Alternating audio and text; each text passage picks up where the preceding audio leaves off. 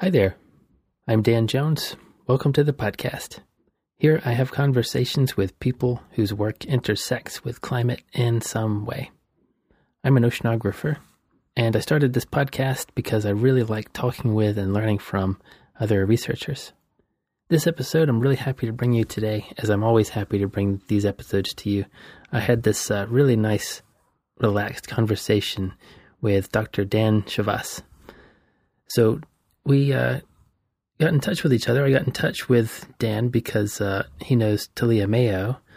Talia Mayo and I had a really nice conversation about tropical cyclones and her pathway into science a couple episodes ago. And she recommended that I talk to Dan. So we got in touch and we just hit it off right away. We had what I think is a really excellent chat. We talked about virtual conferences. We talked about hurricanes on exoplanets, hurricanes on idealized planets. We talked about his pathway into science, which involved a lot of interesting stops. He lived in France for a time. He spent some time at Princeton. He spent some time at MIT and the University of Wisconsin-Madison also. We talked about creativity in science, or art in science, which is often a topic that comes up on this show, and I was really happy to get into that with him. So, yeah, I don't want to take up too much time here up top. There's so much good stuff to get to, and I hope you enjoy the episode. So if you want to follow him, he's on Twitter at Dr. Chavas, just his last name there. And he's got a website. His Purdue website is pretty detailed. He's got lots of stuff on there, lots of different sections. You can learn more about his work. And we also talk about race and racism in science a bit.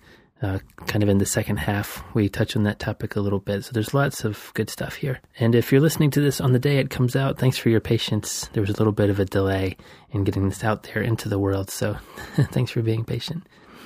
Okay, yeah, I think that's all that I need to say up top. So thanks very much for tuning in. Let's get into this conversation with Dr. Dan Chavas. Here we go.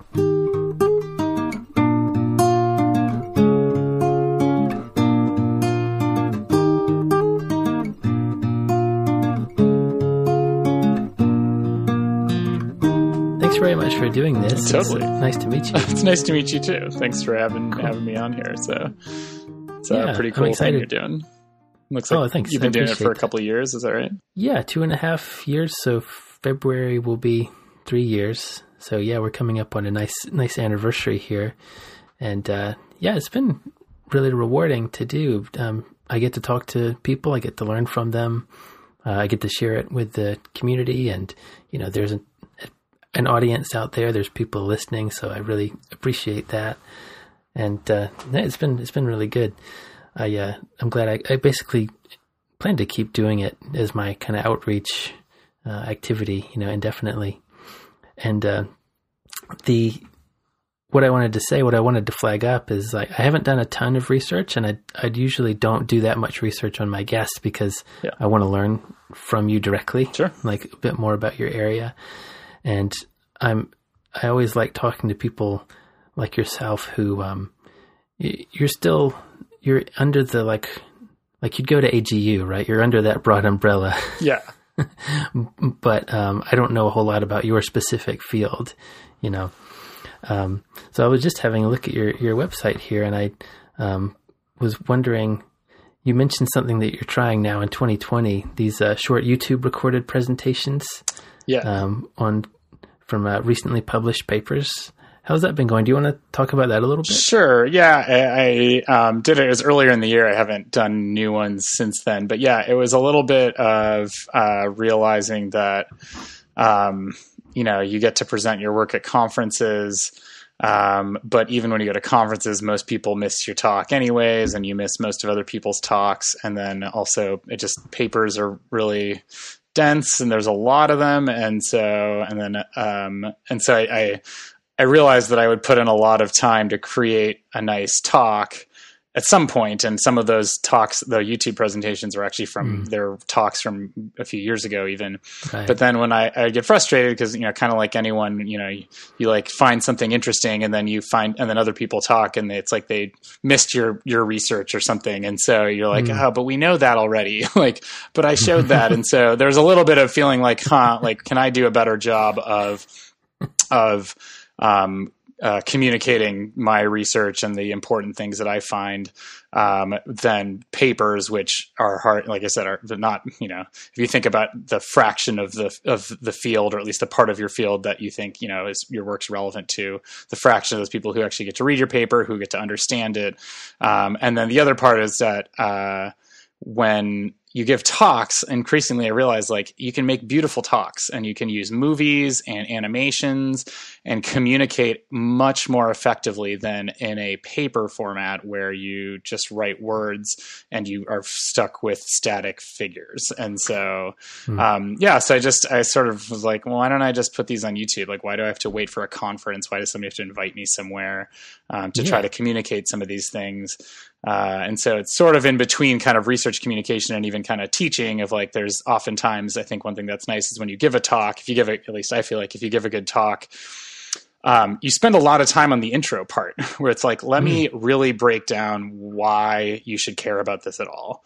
And then I don't know if, maybe that's something that some people are better at than others in papers, but I just think paper format, we kind of turn into like pure scientist mode where it's just like, here, I'm going to list these 30, citations, instead of like, whereas then when we give a talk, we make these beautiful, really clean diagrams to try to convey at a conceptual level, the reason why what you're doing matters. And so I don't know. So I just kind of thought, well, I have these talks made, and why, instead of giving them to like 200 people total, why not just like put them online, and then if somebody wants to find them, they can, and they don't have to, I don't have to, like, we have the internet now, we can communicate these things. I don't need to be there physically to do it. So, I like your point about introductions. In papers, they kind of serve the role of acknowledging everyone who's ever worked in that area before, and giving a bit of a nod to like, thank you for doing that bit of work. Thank you for doing that bit of work.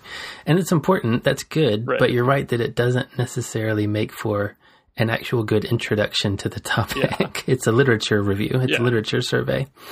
And that an introduction in a talk, and in a textbook, by the way, right? Like textbooks actually don't usually have long lists of citations, and there's a reason for that, because they know it doesn't make for good reading. Right. Yep. So they say, well, how do we actually introduce the concept and get somebody plugged into this idea? So I like that a lot. Yeah. I think one other thing just related to that is that because I find myself with my own research and with my students, as I try to teach students, how to give nice talks, is that like the best talks I find have no words on them. They're sort of just like, or maybe there's, one phrase at the top, but it's like, if you can show schematically or in some sort of schematic animated form, and the more dynamic, the better. I find those to be really enjoyable and insightful. And then it's sort of like the opposite of a paper where it's like only words. And so it's, increasingly I think it's, I don't know. There's like this deep contrast between how we talk about science. How do you give a good presentation and then writing a paper? So, I think it was Michael White's advice. He's a nature editor. I think I got this from him, if I remember right, but he likes to have one figure per slide. Don't jam a slide full of a bunch of different tiny figures. Yes. And he likes to have the title of the slide be the point of the slide, like the take-home message. Yes. And I try to stick to that. Not every single figure of slide of mine is like that, but I try to stick to that overall, recipe. Because, like you said, you have to think about your audience and what you're trying to do. You're trying to flag up that, hey, this work exists, and here's the overall point of it. And if you want to go read the 70 papers that I need to cite before I can show you my work, you go read my paper. Go to my paper for all the details and for all the really in-depth part of it. Yeah. But it serves a different purpose. Yes. Yeah. I like that you're bringing that online. That makes a lot of sense to me. Yeah, I get that. I don't know. I think sometimes I'm not sure if, I don't know if like that, like, does that mean, I don't need to invite Dan to give a talk because he just posted online? And it's like, in some sense, there's like, you could argue there's reasons why you shouldn't do that. Cause like, that's part of our career. Or how you get evaluated, I guess, or I don't know, or maybe even just like being invited to places also gives you opportunities to meet other people, like all of that stuff. So like, I don't know. I thought about that for a little while, but then I was just sort of like, I don't care. Like I spent all this time doing this science. I think it's pretty cool. And so I want to share it. And that's kind of all that I really care about. So. Well, then the draw is, let's imagine that there's not a pandemic. Then the draw is, you're in the same room with people. Then the draw is like, oh, well, here we can actually mix some of these ideas together and see if there's some collaboration or something that could happen. Then it's not so much about your presentation. Because like when I go to conferences and stuff, I get way more out of talking to individual people, right, exactly. Over coffee and stuff than I do listening to the talks. I'm sorry, I get saturated on the talks. There's so many talks. I get overwhelmed. Yeah. I can't absorb all of them. So, but I can talk all day long. I can have conversations with people and get stuff out of those chats. That I can do. So I think that's the real value of those conferences, is being in the same place together. Oh yeah, no, I totally agree. Yeah. I think that's something, I'm missing. As much as I've been, it's nice to not have to travel as much, but I mean, now I'm really kind of missing just sitting in a room, listening to science, and then getting to talk to people and being able to just walk up to someone and say, hey, let's talk about this. This topic sounds interesting, or I heard you talk about this. Let's go grab a coffee and chat. So that's right. I'm guessing we're going to keep the hybrid model sort of thing moving forward, where there will be, some online component and some in-person component, after we're all vaccinated. Right. And whatnot. I don't know. Do you think that'll be good, or like, is there a value? I don't know. Good.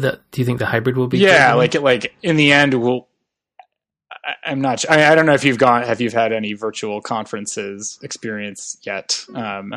Because I haven't really had too much. I tried the EGU one, and I think they did a good job, but I found it hard to focus on it and hard to really dig into it, because it's just another thing to do at my laptop. Yeah. And kind of gets into the mix there. I've been to some project meetings that were online. Those kind of worked nicely. One was they shared the posters beforehand, and then they had a Google Doc where you could write your questions to the author in the Google Doc, and then the author could respond in the Google Doc to the questions. So you could sort of have this extended discussion about the poster, with the author, for a week or so leading up to the actual presentation, which I thought, like, that's okay. That part's good. I thought that was nice, actually. Because, normally you stand at the poster, you wait for the 3 people who were there first to get done talking. Yes. And I can get to feel very impatient in those moments, because people really can dig in and talk for quite a while. Yeah. Even you're like standing right behind them and they're still going on and on for about 20 minutes. And you're like, oh. So I can get a little impatient. And I like the Google Doc kind of interaction. Yeah, that's appealing. 'Cause even for regular talks at AGU, sometimes you go and you give a talk, and if you're in the middle of a session, like, I think your talk can just get lost and you get no questions, and or maybe you get one quick question, and then, but you're one of a bunch of talks. And so maybe nobody comes up to you afterwards and say, hey, let's go get a coffee, because they went to talk to the person who gave the talk after you or at the end of the session or something like that. So I think that's, that actually sounds appealing as like a way to like pretend maybe that'll be a good outcome of a hybrid. I wonder. I don't know. Maybe so. Yeah. If you see me looking down, I've got my notes and my little tablet over here. Cool. So I'm just looking at stuff. Just playing Tetris over there. I just can't stop. I've been addicted for about 30 years now. It's the only thing I do on Fridays. I just get stuck in a Tetris loop. Do we want to talk about a paper of yours? Sure. Talk about. So I noticed, just looking at your website, you have one about hurricanes on a thermally uniform Earth-like aquaplanet, which is right up my alley. That sounds really cool. Cool. Can I hear about that from you? That would be awesome. Definitely, yeah. Yeah, it's a cool paper. It's probably the thing I'm most proud of so far in my career. Nice. Yeah, but the kind of basic context was, so the science was, we took what those words were. We took took an aquaplanet and but not a regular aquaplanet. We made it so that the incoming solar radiation was constant all over the planet, and the sea surface temperatures, this is just an atmosphere only model. So the more important part was the sea surface temperatures were just uniform on the whole planet. So we removed the kind of what I think of as the externally forced thermodynamic variability that comes from a sphere rotating around a star, which makes it warmer at the equator than at the poles. And so what that ends up doing is like in our real world, our super complicated world, we have lots of different weather phenomena in the tropics versus the extratropics. We have a jet stream, and then we also have land that introduces zonal asymmetries. And so you take all that out, and you make it what I think of as kind of thermodynamically like the tropics. And that's an atmosphere that the hurricanes love.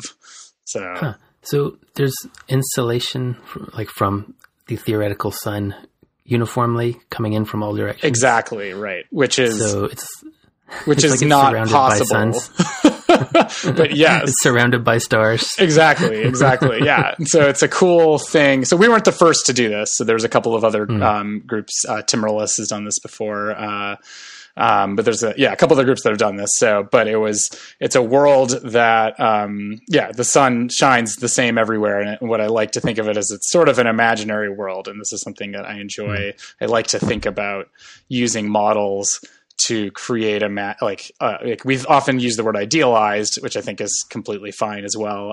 But idealized, I kind of distinguish as you can make something idealized by saying, if you remove land, it's idealized because you haven't broken any laws of physics. You haven't changed anything fundamental. You're just saying, well, suppose there wasn't land here. That's totally plausible. But then I like to think about imaginary worlds as worlds like this, where the sun, for a sphere going around a star, the sun isn't going to shine the same everywhere. That's just physically not possible. But you can do it in a model. You can decide where the solar insolation's coming in. And you might be able to, that might be really useful to test hypotheses. So in this case, we were looking at this type of world produces lots and lots of hurricanes, and so at first glance, if you look, you will see lots of hurricanes. They actually end up mostly at high latitudes, which looks very different than the real Earth. Really? But the idea is that actually what happens in this world is that so in the real world, hurricanes form at low latitudes in the tropics, and then they move poleward and westward with time, just naturally. A vortex on a sphere will do that, and but then in the real world, they go over land or they go over cold water, and so they die. So which are really in the end both mostly thermodynamic reasons for why they die. But if you remove the land and you make the water the same temperature everywhere, you remove that thermodynamic reason for them to die. And I guess the third one too is the jet stream, along with this temperature gradient, is that the jet stream also interferes with the dynamics of a hurricane. And so we remove that as well. And so instead of dying as they move northward, like they do on Earth, poleward, they just sort of pile up at high latitudes. And they don't really? Merge into a giant cyclone. They just kind of dance around each other and you get lots of hurricanes there. But so this world, the key thing was that this world still has hurricanes that form at low latitudes like they do on Earth. And so, and they do so in kind of a zonally uniform way. And so it ended up being a world where I think about it as a background. We like to understand hurricanes on the real Earth, and hurricanes have both a kind of a dynamical and a thermodynamic, or dynamic and thermodynamic factors from the large scale environment that are important for them to form. And so, what we're doing is saying, well, what is kind of the background dynamical dependence of hurricanes on a rotating planet, where we remove this thermodynamic variability, and what it allows us to do is to isolate basically how hurricanes formation and hurricane size depends on there's two fundamental dynamical parameters for a rotating sphere, which is the rotation rate and the size of the planet. And so we were able to test some hypotheses about what hurricanes depend on dynamically from the planet, the rotating planet, and also do things like test how far from so we know hurricanes don't form on the equator because they can't. There's zero planetary vorticity there, or zero angular momentum, however you want to think about it. And so we know they need to be some distance from the equator, but how far from the equator do they need to be? So it ends up like, the kind of long story short is just like, it ended up being a place. And I can say this is not, we didn't go in like being like, these are the clear hypotheses by any means. It ended up kind of getting to this point, which I think always happens in science. We lie about how we figure things out, but it's just like there's some basic fundamental dynamical controls of hurricanes in the real world that are important to understanding how hurricanes work on Earth today or in a future climate that had never really been tested in any physical context. We estimate them empirically. We say, they depend on the Coriolis parameter, and so they go into these empirical indices for governing how hurricanes, like the rate at which hurricanes form, for example. But then we never really tested them. And a big part of it was that the real world is just super complicated, especially thermodynamically. So this is a way to end up removing all of that and simplifying things greatly, and then being able to do some experiments to say, well, okay, what if I make the planet rotate twice as fast? Or what if I made the planet twice as big? And can we test some theories governing like how hurricanes work on a rotating planet like ours? Yeah. I've said it before in the podcast, but that reminds me of, Isaac Held has this now classic paper, right, about hierarchical modeling. Yep. So what you're talking about is some of the lower levels of the hierarchy where you have removed a lot of the sources of complexity so that you can just study the fundamental, a simplified version of your system. And that helps you get intuition. David Marshall likes to say that it helps you sharpen the questions. It helps sharpen your intuition, sharpens your questions. And you can maybe ask better formulated questions, as a result of playing with this idealized model. So I'm a big fan of that approach. I think it's really satisfying from a applied math kind of perspective and from a physics kind of perspective. And it's really satisfying when they can explain real world variability to some extent. Yeah. It can help you get a handle on some of those concepts.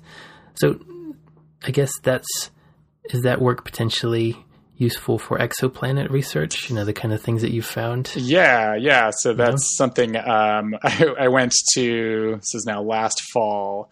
So again, kind of we had published this paper, and this actually even goes back to the question about why YouTube presentations, is that I find I learn more about my own research after it's published. There's things that I'll realize like, I did not understand like why this was interesting or why this could be applied in this context. So that paper was published earlier last year. And then later last year, in 2019, in the middle of somebody had, like kind of at the same time, I started realizing like, so this imaginary world where the sun shines everywhere is actually more, when we fix the sea surface temperatures everywhere, it's actually more like an internally heated planet. And that's actually maybe not an imaginary thing. It's a real thing. And I don't know anything about exoplanets. But around the same time, I started thinking like, okay, maybe exoplanet people would be interested in this. And then a colleague in my department, so I'm in an Earth Atmosphere Planetary Science department, my planetary colleague, David Minton, forwarded an email to me saying, hey, there's this exoplanet. I think that it was the Lake Michigan Exoplanet Workshop, which was at University of Chicago. This little workshop that the U Chicago hosts, I think, every year. And he forwarded this, and I looked at they were soliciting people, and so I just emailed. There's a postdoc, Tad Komasek, who's there, who is I think organizing it, and I said, hey, I have this work on hurricanes on kind of these funky planets. I feel like this might be interesting to exoplanet people. And so he said, yeah, come give a talk. And so I gave a talk, and I led off. The first thing I was just like, my first slide was, I don't know anything about exoplanets because I just don't. I was like, but I do this thing with Earth models where I simplify them and I change them in ways that I realized might kind of accidentally be exoplanet research, or at least exoplanet relevant. Accidentally. Yeah. And so, yeah, it was fun. And it was a little intimidating because, like, I don't know. I've actually always been afraid of space. I just think growing up, I thought there were just aliens out there and they were trying to abduct me. So I don't actually know anything about space, but yeah. So after that, I gave this talk, and then Tad, a couple other folks at this workshop said, "Oh, you should really think about this for tidally locked planets." And so I've done some work since then. We published a paper. I worked with Tad and with Dorian Abbott, looking at they had started to look at the environments supportive of hurricanes potentially in tidally locked exoplanets.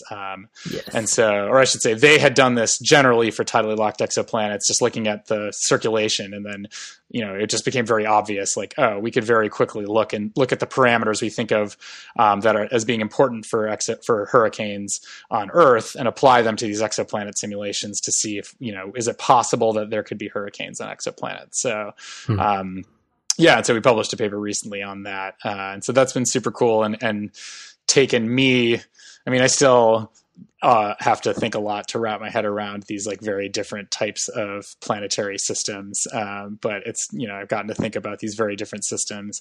Yeah. And from the exoplanet side, it's cool because, so I guess to me, there's like an interesting two-way street that the exoplanet side, if you're interested in exoplanets, you have very little data. So you really have to rely strongly on the one planet that we do have a lot of data for, which is our planet.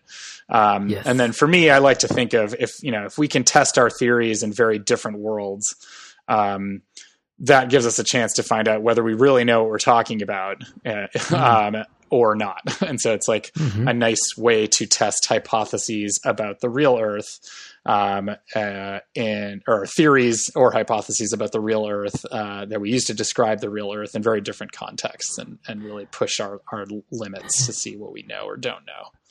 I wonder when we'll first detect the first exoplanet hurricane, maybe 2172 or something like that. Yeah. Well, that was what I was trying to find out, was if anybody thought, like, because that's, again, I don't know anything about these systems, would we be able to see anything? And I think it sounds like it's very unlikely we would detect an actual hurricane, but the one possibility is that hurricanes loft water vapor very high up into the atmosphere. And so, if that is a significant source, like if there's a way to detect high altitude, like above the troposphere, or the weather layer, as they call it in the planetary community, like there might be an opportunity to detect water vapor signatures at high altitude. Right. And so maybe there'd be some relationship there. So you could detect some signature of the existence of hurricanes, a fingerprint of the existence of hurricanes on that planet. Exactly. Potentially.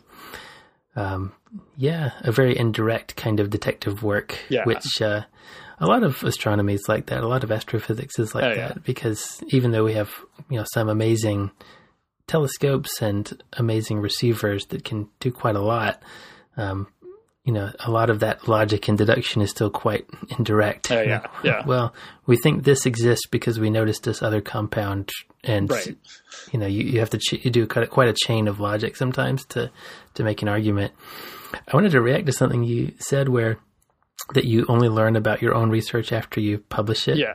And I really like that statement, because I know what you mean. You do a bit of work and you put it out there, and I'm not saying this happens all the time, but it's really fun when like a colleague comes up to you and they'll say like, "Oh, well, you showed back in 2014 that, blah, blah, blah." Yeah. And I'm like, "Oh, I did? Oh, I guess I did. No, you're right. That is what that showed. Yeah. Okay. Thanks." I'll have, students also come up, and say, in this figure, you did this thing. And I'll be like, really? Like, oh yeah, let me go back. I have to go back and look because I don't remember. So that's right. Yeah. I don't know. I don't know if maybe there's people, I don't know if you feel like how often when you write a paper, it's fully understood at the end versus, because like, I feel like if you really waited, like sometimes there's an itch where you're just like, there's something else still to learn here. But obviously if you always wait till you learn everything that you think you should learn, you might never publish anything, and then nobody learns anything. I think it's exciting. You put something out there and you kind of see what the community thinks of it, and you see what it inspires, hopefully, in the community. You know, hopefully they run off and hopefully they build on it or do some additional kind of thinking around it. And so, yeah, I guess it might actually be kind of depressing if you put something out there. If you fully understood all the implications, then I guess there's not any room to grow on that. Right. So yeah, it's nice that we don't totally understand. And I also like the part you mentioned that we sort of craft the narrative after the fact, right? That it's really not very common to go into a bit of research with 3 or 4 clear hypotheses. I mean, sometimes it happens, but I think that people who look at our grant applications and who fund us kind of want to believe that we're always doing that, that we're always like, I have a very clear hypothesis and I will test it using this method. But that's pretty rare. Usually, I mean, a lot of science is exploratory. Yeah. You see what comes up. You kind of try to look for inspiration. There's much more of like a kind of weird artistic creative thing that happens where you just play with it and you see what you get inspired by looking at the data. Yeah. And the idealized models are especially nice for that kind of playground. How about there's this 2017 paper, the physical understanding of the tropical cyclone wind pressure relationship. I know that probably feels like ancient news now, but is there anything you want to say about that one? No, yeah. I mean, it's another one. It was something, the science was just, so for hurricanes, so when you say category 1, 2, 3, 4, 5 for hurricanes, or different basins, they have different scales. It's I think it's uniformly referring to the maximum wind speed in the hurricane. But there's an alternative measure of how strong a hurricane is that people have used also for decades. It's just like no longer technically the official one, which is so at the center of the storm, the pressure is low, and so the minimum pressure at the center of the storm. And so people often, when they say looking in data or in models, they'll plot what's called the wind pressure relationship, and it has some statistical relationship where they're pretty well correlated, but they're never perfectly correlated. And so there had been some empirical understanding that of how the other factors that play into making the central pressure lower or higher relative to what you would expect for a given maximum wind speed. But we were able to kind of show theoretically how those are related, and combine it with this. I have a model for the wind field and a hurricane. That's kind of the link between the two, is that the central pressure is really kind of an integrated measure of the wind field in a specific way. And so, so we were just able to combine this kind of basic theoretical understanding to explain how the central pressure depends on the maximum wind speed, and then also this other velocity scale that's basically a combination of the storm size and the Coriolis parameter. And then we had fun with it and said, why don't we just test this in this, actually going back to, you had mentioned Isaac Held's paper. That is a deep motivation for everything that I do, is to say, why don't we test this in a hierarchy of models? We can use these aquaplanet models that are covered where they have lots of hurricanes, and it's covered in water that's the same temperature, and it gives you lots of hurricanes. And at the time it was like, well, this is really convenient. If we want to test something about a hurricane, why don't we do it in this world that produces thousands of hurricanes? And then we can do it in the same model that is simulating the real world. And so it's the same model in both a simplified world and in the real world, which actually is really nice too, because it removes the every model is different and sometimes very different in how they represent processes and even kind of the large scale climate. And so, so we tested this theoretical understanding of an individual hurricane in a large set of hurricanes produced by different climate, kind of these very different climate systems. So yeah, and it was cool. And we could show very clearly that we could predict using two parameters. We could predict the central pressure and explain exactly, or kind of like demonstrate why theoretically the central pressure and maximum wind speed are related to each other, and how storm size plays into that. So that sounds exciting. Yeah. Yeah. So it was cool. And I think the most exciting thing in that, the actually final conclusion of that was that at the time, there was on the economic side of kind of disasters, there was a paper that had come out, I think in 2016, pointing out that the central pressure seems to be a better predictor of the economic damage than the maximum wind speed. Right. And so our paper was able to give a very clear physical understanding for that, which is just that the central pressure, like I said, it's an integrated measure of the wind field. So a hurricane can actually have the same maximum wind speed, but be very big or very small. There's like an order of magnitude range of variability in storm size that's really independent of storm maximum wind speed. And so you might imagine intuitively that if you had some maximum wind speed in a hurricane, but that hurricane was twice as large, it's probably going to cause more damage. And so the central pressure is actually going to tell you, it's going to combine information about both the maximum wind speed and the size of the storm. So a bigger storm will have a lower pressure at the center, even for the same maximum wind speed. Right. And so we kind of said this in words in the paper that, hey, like this seems to give a very clear physical explanation of why the central pressure might be a better metric of kind of damage potential, is because it combines both the maximum wind speed, which we usually think of as the first order thing that causes damage. The stronger winds, you're going to have more damage, but you can also have a bigger storm and that can cause more damage. And it also causes greater storm surge, more precipitation. So it's not just the winds. This kind of makes me think about this is the tilt of the pressure surface on the scale of the hurricane. This is kind of what it makes me think of. Yeah. It's in the end, it's that, the wind speed is related to the rate of change of pressure with radius. So you can think of it as, the tilt of the pressure surface. Yeah. And the reason that I use that, so I do a lot of work in the Southern Ocean, and we often talk about the tilt of the density surfaces. Oh, yeah. Because, the greater the tilt of those density surfaces, the stronger the geostrophic current is that's associated with that. And also the stronger the eddy field tends to be, because it's baroclinically unstable, to throw some jargon around. Sure, that just means unstable for the listeners. That just means like it's a fluid that's unstable in a way that changes with depth. That's really all that means. So often the kind of tilt of the pressure surface, you can use that as a way to think about the strength of the Antarctic circumpolar current.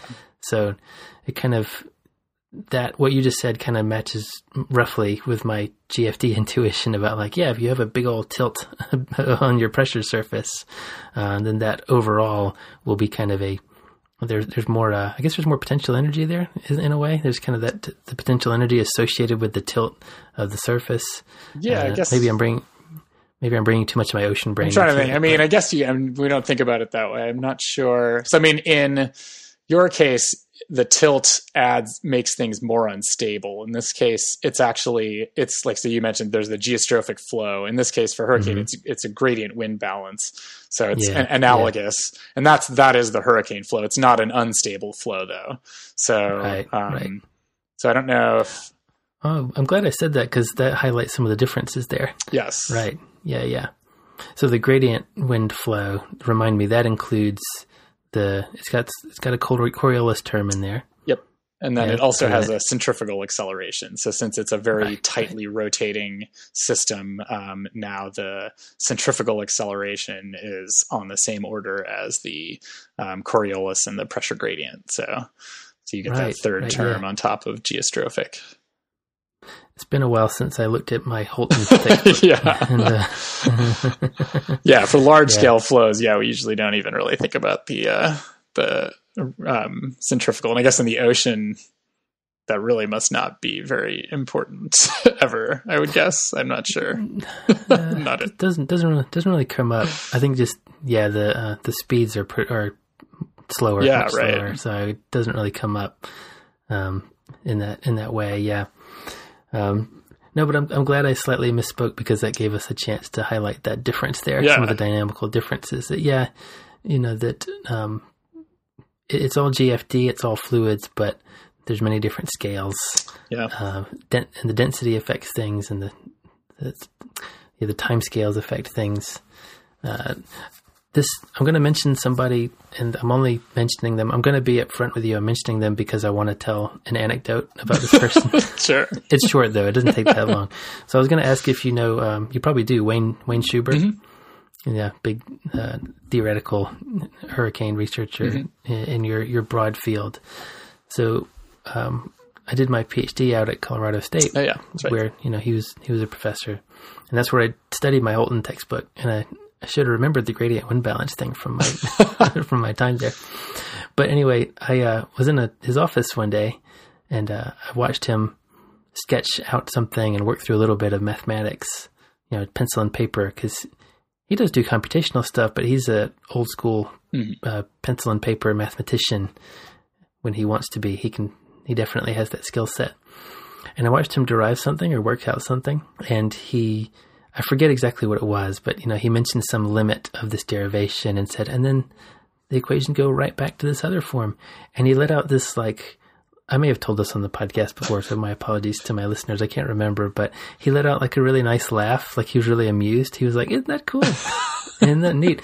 And in that moment, I just felt like, oh, I want to be this guy. I want to be like him. I want to continue to get just joy from mathematics and from the work that I get to do. And it's, I guess you can't feel like that all the time. Sometimes you have to write the grant applications and you have to do the admin thing.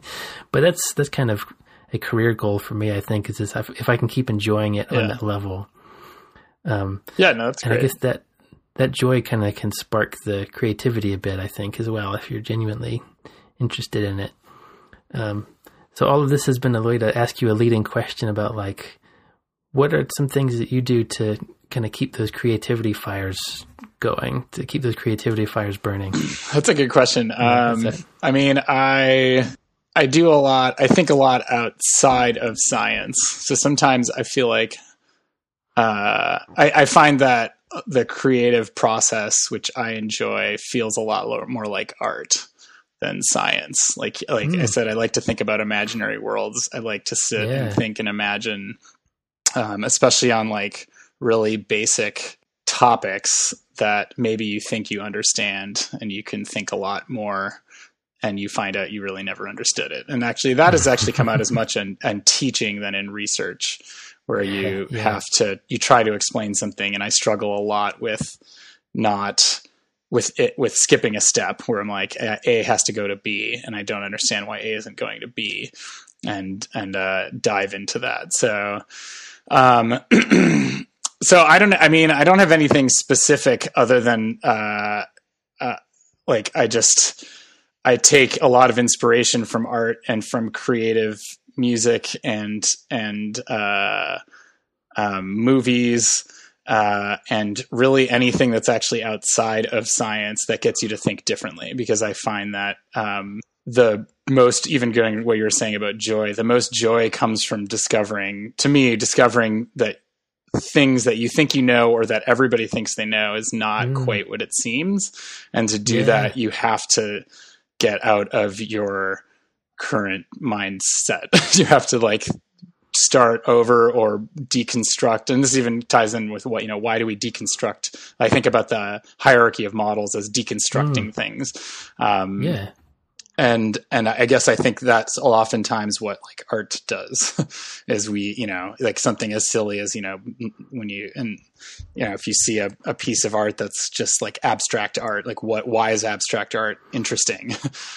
Is because it makes you see the world in a very different way, or in a way, or you see it in a way that you're like, I never, why is it that these three strokes of color make me feel a certain way, or remind me of something. And so that's kind of, that itself is very abstract, but I try to, I look for a lot of inspiration in that. I love seeing art in any form that makes me think and takes me to a place that I never thought about before in any context, because I find that usually is what happens when you discover something that something new. Like, I don't know how you discover new things. When you discover new things, I feel like it's because you have to deconstruct or reject old things. So I love that. Yeah, I love that. And I also love highlighting the idea that, there is this fundamentally creative engine to science, that it isn't just number crunching and it isn't just, going into a lab and turning a crank. That's an important part of it. That's kind of how we ground ourselves back to reality. But the lens through which we view that reality we've built it, we've constructed it. And that construction process has to be informed by inspiration. It has to be informed by some drive to, like, I want to see the world through this lens or that lens and see if I can fit everything through this picture, and see if I can make my concepts line up with what I see in the world. Right. So in a way, I think we could think of science as just a very highly constrained creative process. Yeah. Right? Yeah. Like art is pretty unconstrained relatively, like whatever you can do, that can potentially be art. If you, really, it's kind of wide open. There's a joke on that show, Parks and Rec. I think Ron Swanson at some point, he takes a picture of the floor or a bench or something, and he says, it's art. Anything is anything. Yeah. And I guess it's kind of taken as like a dismissive moment, but he's kind of not wrong. It's kind of fully unconstrained, and whatever you want it to be, it can potentially be. Yeah. So science on the other end of that is not the opposite of creativity. Instead, it's just a very highly constrained kind of creativity, where at the end of the day, we have a physical world that we need to understand, and that ideally we would be able to predict. Yeah. I agree. I think related to what you just said, I love the Ron Swanson quote. I have an Andy Warhol mug that in it inscribed is a quote from him saying, "Art is what you can get away with," and it's the same sentiment. Ron Swanson, basically our present day Andy Warhol, I guess. But yeah, I think the constraints. I think what's interesting to me is the constraints. What I like, this thinking about imaginary worlds and how there's constraints in how things are related to each other, but there aren't constraints in the parameters of this, a system, I guess, or maybe the external parameters. There's no constraint on how bright the sun is. If you can make it whatever you want. Maybe there is a universal constraint. There's, energy, an amount of energy in the universe, and that's conserved, yada, yada.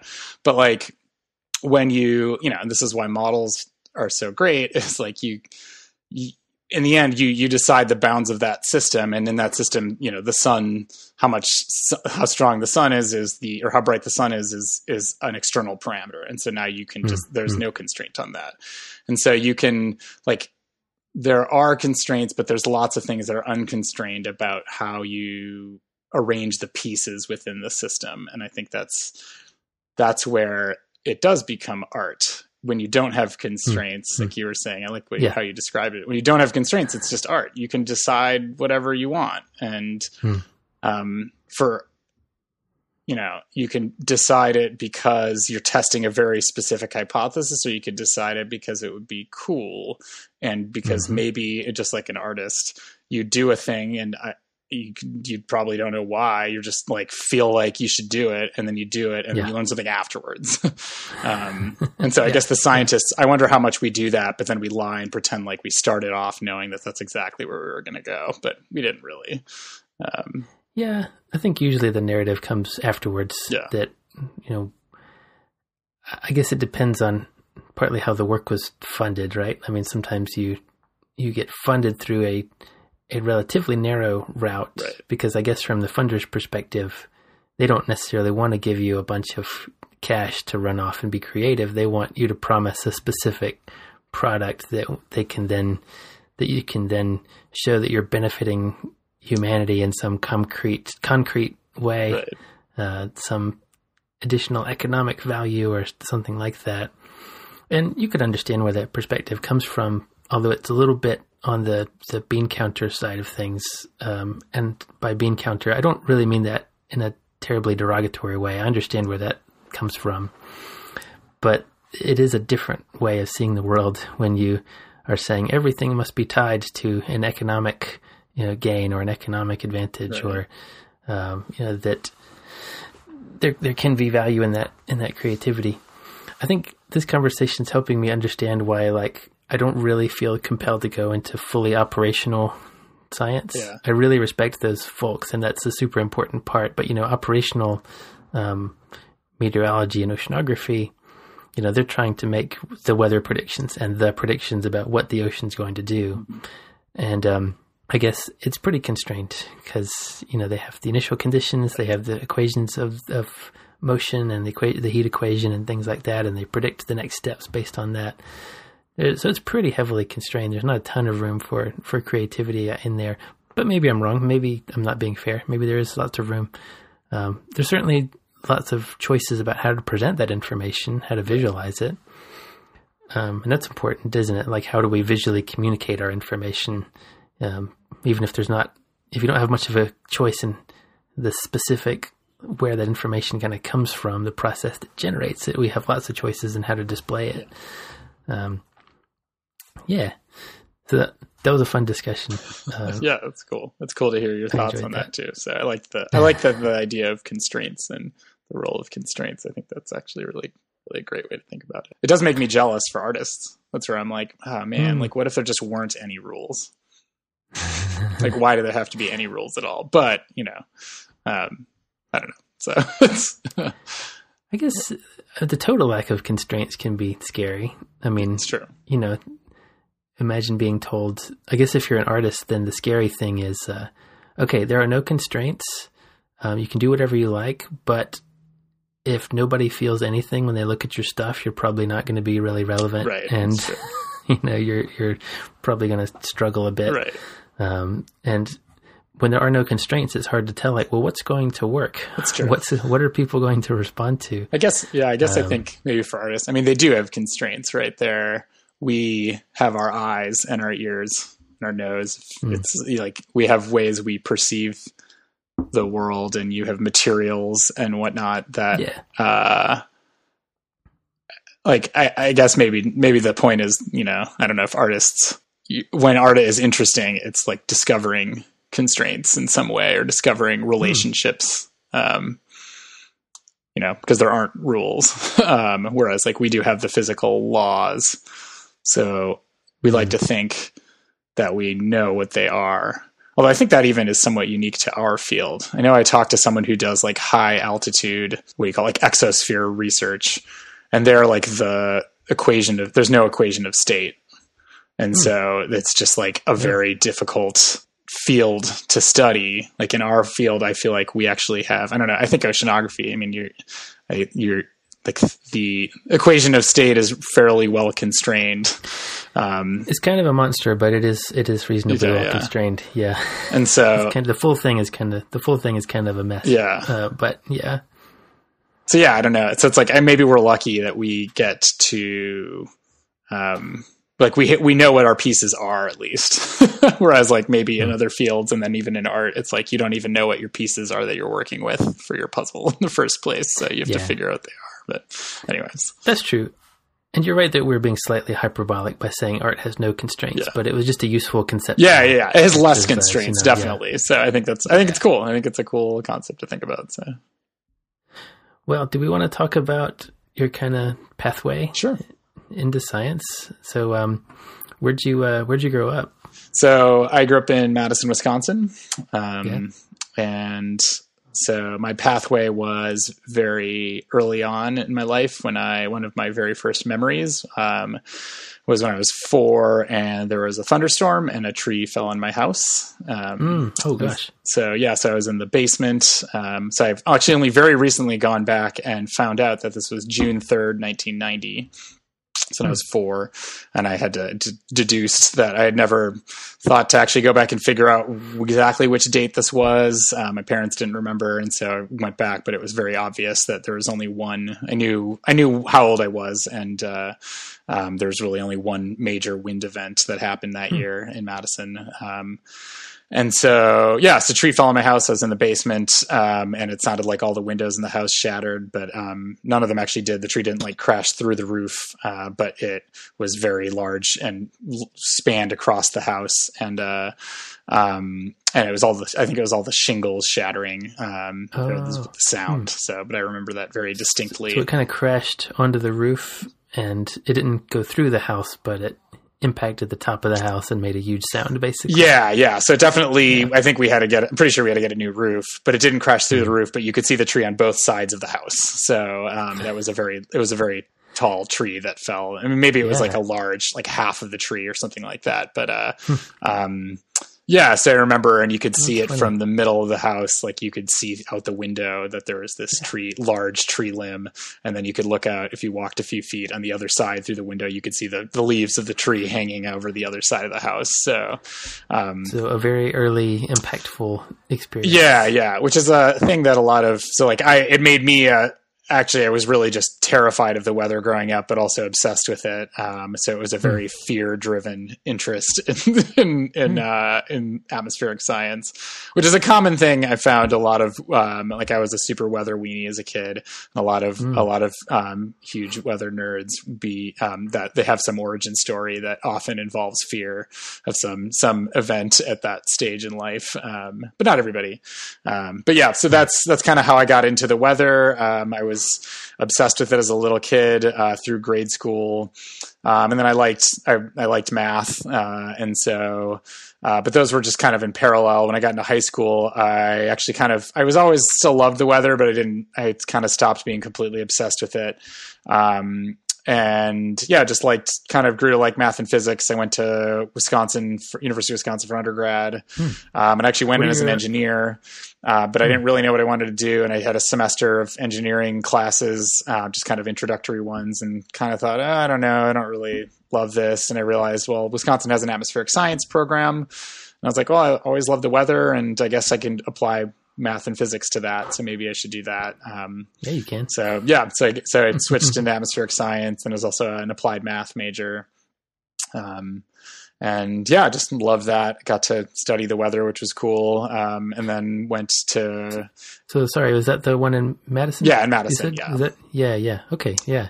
I know somebody who just started as a professor there not too long ago. Oh, nice. Yeah, cool. Who's that? Cool. Steph Slade. Oh, okay. Yeah. Cool. Yeah. We were both at Colorado State at the same time. I think that's where she is. I hope I'm getting that right. I haven't seen. That's cool. Yeah. Apologies to Steph if I've gotten your institute wrong. I do know you're working somewhere in that part of the country. And sorry if I've gotten the specific one wrong. Do you mind if I ask, what were your folks up to? So my dad is an agricultural economics professor at Wisconsin, and then my mom is an actuary. So they moved to Madison before I was born, a few years before I was born, for my dad's job to be a professor at Wisconsin. Yeah. So. Were they pretty supportive of the atmospheric science kind of trajectory? Did that? Oh yeah, certainly. My mom always would, tell me, you got to get a job, go to school, learn math, you can get a job. Like, she was an actuary, so she, was numbers. Both my parents obviously were very numbers oriented. So, but yeah, I mean, I guess I don't remember. I'm sure they just thought I was an insane kid who was just like completely weather obsessed. But I remember, I got to meet my local TV meteorologist, when I was 7 or 8, maybe. Went to the weather office, which was cool. So they've always, I guess I don't remember them ever discouraging me from pursuing that. So I think they definitely pushed me into math or math, I would say, for the most part. It's like, I have to learn math. So. Yeah, because it's a good foundation. If you've got that, there's a lot of different things you can do with it. Yeah, exactly. Yeah, for sure. Yeah, that's good. So that was your undergrad there in Madison. Yep. Yeah. And how about after that? Where'd you So head off to next? after that, I took a year off. And so at the time, late in my, let's see. So my junior year of college, first semester, I lived in France and I studied abroad, and that was a very kind of life-changing experience. I kind of went into that just, I liked school, but I hadn't really thought about anything outside of school and just having fun. And when I came back, had you left Madison much before that? Did I like Madison? One of the. Oh, had you left it very many times? 'Cause I guess you said you moved there and you kind of did your undergrad there, and I was wondering if you had done much travel before that, or if that was a fair amount. So my dad is from France, actually. So we would we went to France growing up, kind of every 2 to 4 years. So we took a visit my family there, and then my mom's side of the family. My mom's from the Philippines, so she had family in California and still does. So we would go to California a fair amount. So yeah, so I did a fair amount of travel, just with family and family trips. So your last name is French, then, I guess. Yes, my last name is French, Chavas. Yeah. Although people usually think it's Hispanic and call me Chavez, especially because I tend to look more Hispanic than other things. So, but I'm not. Dan Chavas. Chavas, yes. Chavas. Okay. Yeah, so I studied when I went to France. That was the first time living anywhere else. So I studied abroad in France, and then came back and was very engaged in the world, and suddenly very, very interested in everything, actually, to be honest. Let's not zip past France. What'd you do? Oh, what did I do in France? I lived in South Central France in a town called Montpellier, and I lived with a wonderful host family there. And then, so I took classes there. But so France is known for going on strike, and it was a big strike year for the universities, and our university was one of the first to go on strike and one of the last to stop going on strike. So it was kind of it was a unique French experience, but it was kind of like a half semester, of classes. And then, I mean, mostly the cultural experience was what was really amazing. And I really feel so lucky to have gotten to do that. And did you have relatives there? So I do, yeah, and I visited them a couple times. So my dad grew up in this tiny village called Pélussin, which is in South Central France, maybe a little bit east of center. It's a small farm village, so he grew up on a farm, and my uncle, his brother, still owns the farm, and my cousin, I think now, has taken over the farm, so they have some cows. And other things. It's a small farm that they run there. So your dad turned it into a full academic pursuit in the long run. Yeah. Yeah. His life story is really kind of crazy. But he was supposed to be the one who ran the farm. That was the plan all along. But then, so 1968, there was like a mini revolution in France, and it allowed him to go to the community college, which then he eventually was able to go to university. And then he ended up in the military, and lived in Madagascar and Burkina Faso and these other places. And then eventually went to grad school. He met my mom in the University of Missouri when they were both there for grad school. So, which my dad claims he picked because he looked on a map and saw they grew rice in Missouri. And so he should go there. He's like, I got to see this. Yeah. And so, and I guess he flew into New York and got on a bus and somehow got to Missouri. But he had never been there, didn't know anything about it. Oh wow! So yeah, so he really, it was. Here I am.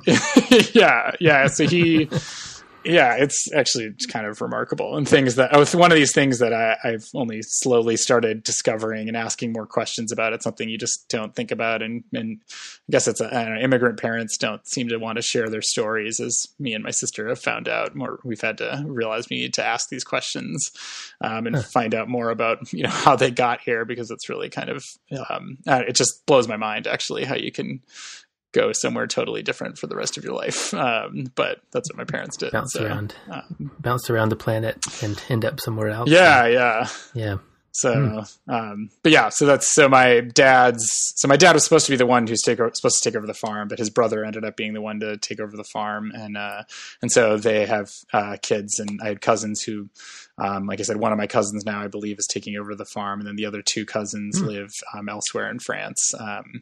And so when I lived in southern France for the semester. I went and visited them a couple of times, so which was really cool. What were some of the cultural differences? Like you mentioned that had a big impact on you. Was there anything in particular, or do you have like an experience that you can recall? I don't know what it was. I think it was it almost reminds me of what we talked about before, of seeing a new world, of just like, it was just 100% different.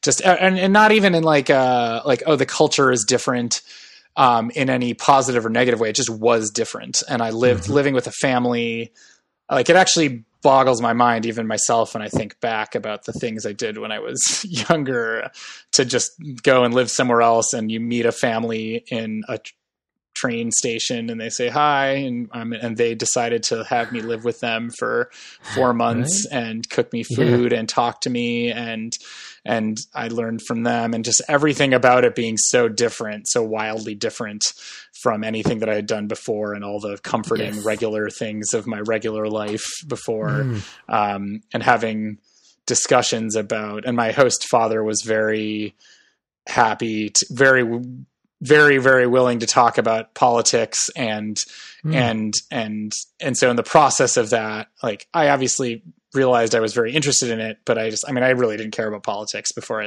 this. But then you do get to have this chance to comparatively say, hey, that's really, why is it that, this is different here versus, this is real. I'm seeing how life is so different in this place compared to where I was. And even without value judgment, just like seeing a different world. Right. And it's that experience of, you go somewhere else, the medical system is different. Yeah. The way you shop might even be a bit different. The way you live might be different. The way public transport is done is different.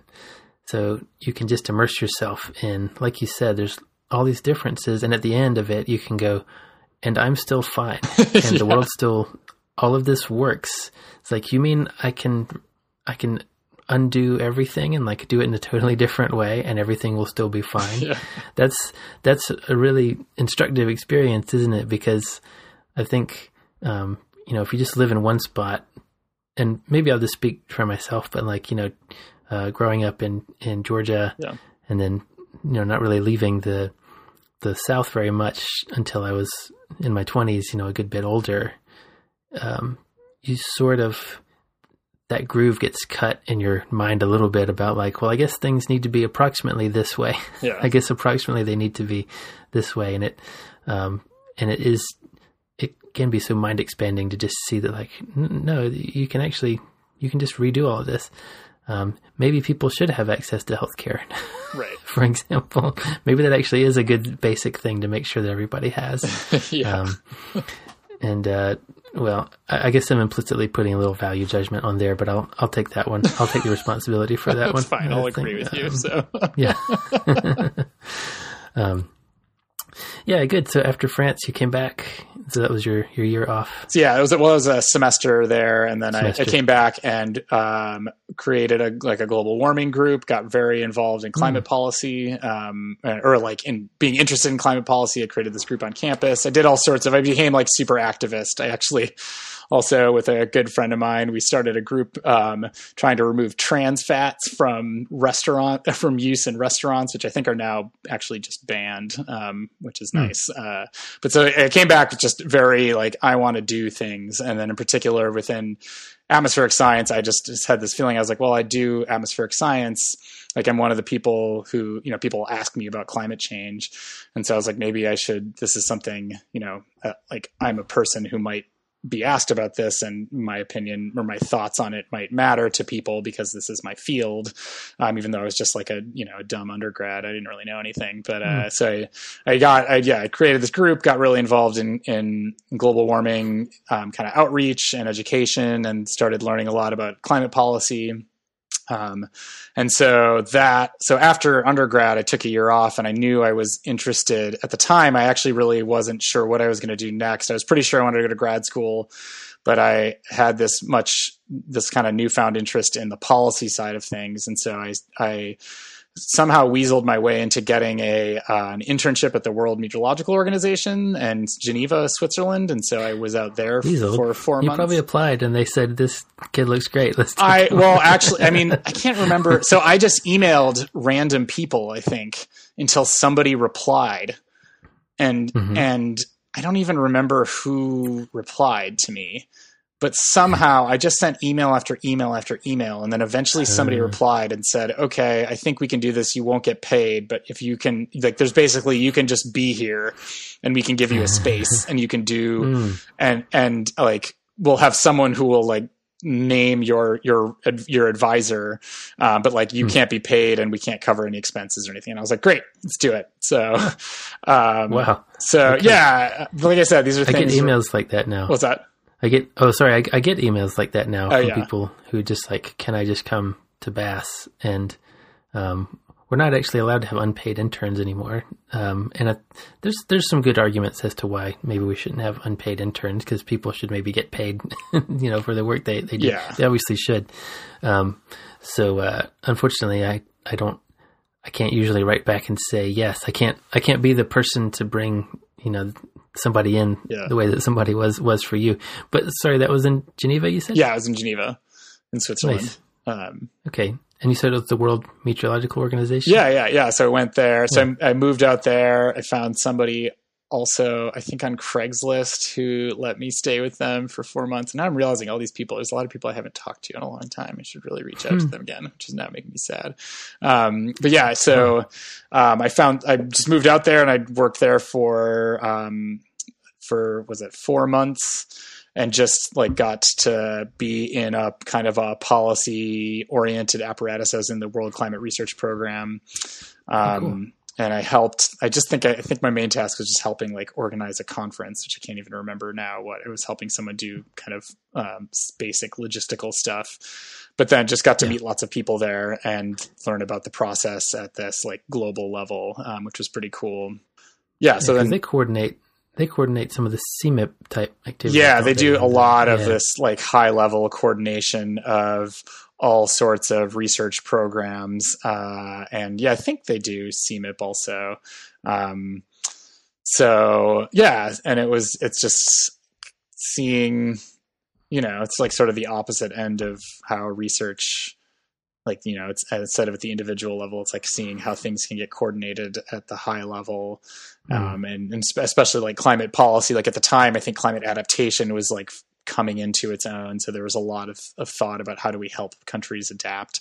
It was becoming less of a faux pas to talk about adaptation at the time. Because for a while it was. And so I that was just kind of a chance. I was starting to explore interest in climate policy. And then I came back from that, and I lived in DC for 6 months, and I worked at the Joint Global Change Research Institute, which is in College Park, Maryland, which is a kind of an interdisciplinary group of people working. They work on like climate change impacts and modeling. And so I was on a project there doing some work on climate change impacts on agriculture and crop productivity, which I didn't know anything about, but yeah, it was just like another place that did policy relevant stuff. And again, I just emailed people until I like found someone who replied, and then they let me go, which was awesome. And that was more of like a traditional research experience. I like wrote a paper there, which has actually been, I think might be my most cited paper, even though it's on stuff I've never touched again. So I did that, but in the process I applied to grad school and I ended up going, so I had 1 year off, and then I ended up going to grad school, and I worked working on hurricanes. And so actually, I guess I left out an important part, which was at the end of undergrad, I got in a research project on hurricanes. And I actually, even though I was a huge weather weenie, I grew up in Wisconsin, I didn't know anything about hurricanes. And so when I asked my advisor, can I do a research project, he just happened to put me on something that was related to hurricanes. And so that put me on a path of studying hurricanes. And then I continued that in grad school, and got to work with Carrie Emanuel, who's a like preeminent hurricane person. So that's kind of how I got into, there's a lot of like randomness. And so the policy part was something that even in grad school, I continued on, and wasn't sure really. For a while, probably my first 3 years of grad school, I thought I might want to go into like not keep doing regular science, but was interested in doing policy work. But then that sort of tailed off towards the end of grad school. I think I actually got kind of tired of. I started having this feeling that climate policy discussions were a lot of preaching to the choir and not a lot of productive stuff and a lot of yelling at each other. And so I had I over time, or maybe it was part of just growing in as like a regular physical scientist to being like, how much I enjoy doing the physical science side of things, that balance things out. I don't even have a good sense of, climate policy research. So what does that even look like? Are people publishing papers saying, well, if you use this policy, here's what happens to this, physical chemical system. If you use this policy, here's what happens. So are they working out the consequences of potential policies? And yeah, I think that's a big part of it. Like there's the big groups, these integrated assessment modelers that look at like economic impacts of like when you take projected climate change, what does that mean for all of our human systems? And so, yeah, there's that. I mean, I think I was even interested at the time of like, going to be part of a policymaking process. Like there's the research side and then there's also the decision-making side. And we talked with John, so sorry to interrupt, but I just thought I'd briefly say, we talked with John Sturman on the podcast a couple episodes ago, and he gave me the impression that in his area, he kind of does this dynamical systems approach to policy. So in that case, everything's modeled by relatively simple differential equations that have restoring terms and feedback terms, and it's represented at that level. And I'm guessing that probably there's room for that in policy research, but I imagine they also use more sophisticated models. To get back to the hierarchy idea, I'm sure they use many different levels of the hierarchy. I don't know. So, truthfully, I mean, that's where I'm not an expert on the policy side. I think maybe I saw that less. Like, I don't know. I mean, the real world, the tough thing, which maybe was part of my shift in feelings, is just like what's nice. The physical world is already really complicated and really interesting. Yes. And when you bring in the natural world and the human systems, I mean, I actually think it's incredible. People who are able to work on those problems and not go crazy because they're so complicated, is like, I admire that. I think it's amazing. Right. Like, I think I sort of was just like, oof. Because you have to model things like, how will people's attitudes change as they become aware of something? Yeah. For example. So you have to mathematically represent awareness of a problem, which is, I think that you have to model communication in some way.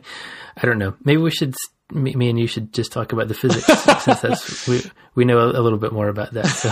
That's true. I mean, I think it's cool to think about. I mean, I do think, I mean, even for me, when I started at Purdue, so now almost 5 years ago, I mean, I thought I was actually going to shift a little more into like kind of applied risk world. But I've kind of gone the other way almost. I'm working more on the really fundamental questions that we don't understand. But I mean, I do think it's really important. I get knocked on, how does this apply? How do we link this to the real world? And I think it's super easy to not try to answer that question, but then that can also mean your fundamental discovery or if something interesting you find on the fundamental physics side doesn't really get used, even if maybe you can see that it should be useful. And so I do think those steps are really important. Kind of connecting all the way through from the physical system to the, policy relevant. Yeah, exactly. So, that's something that, Katharine Hayhoe, I talked to her a couple episodes ago. Maybe it was the last one. No, 2 episodes ago. It doesn't matter. The order will be different by the time I release this one anyway. I think. But anyway, she works in that space specifically of, well, how do we take the climate information and make it useful for the policy folks? Because there's a translation step there that has to happen. And how do we propagate through our uncertainties and the stuff that we don't understand? How do we convey that in a useful way for the policy folks as well? Okay, so, excuse me. I think I got a little. Where are we in your story now? So went. Well, I ended up in grad school, I guess. Yeah, I guess then. So Cary Manuel, MIT. So yeah, I was at MIT, did grad school there, which was wonderful. I was into policy when I got there. I kind of was less so at the end. Truthfully, I actually, at the end of my dissertation, I was really worn out and burnt out and didn't really know what I wanted to do next and wasn't at all sure I wanted to stay in academia. Okay. And a nice thing was that I got lucky is that I had a postdoc set up I ended up doing a postdoc in civil and environmental engineering at Princeton with Ning Lin, who's wonderful also. And so she didn't care when I started. And so I think I graduated in May. And then I just was like, I need to take some time off and I just want to travel and do whatever I want. And I was like, I actually just kind of had to spend some time thinking about I actually, by this time, going back to, it makes it sound, when you tell your story in retrospect, you can make it sound like you knew what you were doing the whole time. And I mean, I actually realized at the end of grad school, I was like, I'm not sure why I went to grad school. I don't actually know if I had thought at all about why I was doing the things that I was doing. I was going to ask about that. Yeah. I was going to ask about the MIT experience for you. And I mean, you've given me a little bit of a window into that. And it's okay if you want to decline to comment. That's totally fine. Yeah. But, I guess the MIT program has a reputation for, in the past it certainly did anyway. And I've talked to other people who've gone through there on here, that it's very intense and not necessarily supportive in the early years, that it can feel more supportive maybe later on, but it's not, there is traditionally a little bit of a weed out mentality there. And I feel like the times when I've gone there to visit, and I've had wonderful conversations with some of the scientists and students there, but I also feel like when I walk around, I see this stress on people's faces, especially the newer people there. I just feel like I see that. Oh yeah. The newer faculty or the newer students, or? I guess I'm thinking of the students, but probably the newer faculty also are feeling the crunch there. So did you find it to be a pressure cooker in that way? No. Did you have that experience yes and no. I think the reputation is something that preceded, I think that largely went away before. So I started my PhD in 2008, and I think they were at that time very much trying to get rid of that reputation because it was warranted from my understanding from the people before me. But after that, I think they were working pretty hard to make it not feel like a weed out process. And that doesn't mean that they don't have very high standards and you could get weeded out. But so no, I never felt that. I think we all, I will say I benefited. I had wonderful colleagues and friends and now colleagues, I should say, in my class and the class above me and the class below me. And it was amazing. And if any of you are listening from those classes, I love you all. And I feel very lucky that we had this wonderful group of people who were super,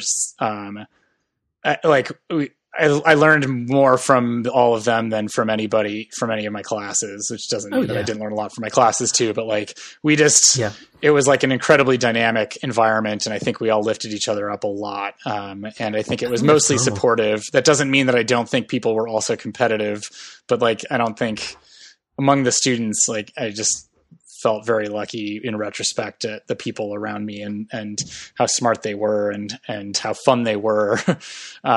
So yeah, that's a big difference. Yeah. The cohort's so important. Yeah. The set of people that you go through with. Yeah. Yes. Exactly. I think it's normal to learn more from them than it is from the professors. I think that's the usual course of things. Yeah. Yeah. So from the professors though, there was never any, I don't think there was a feeling of trying to get weeded out at all. I think it was a very friendly place. I think it's pretty intense. But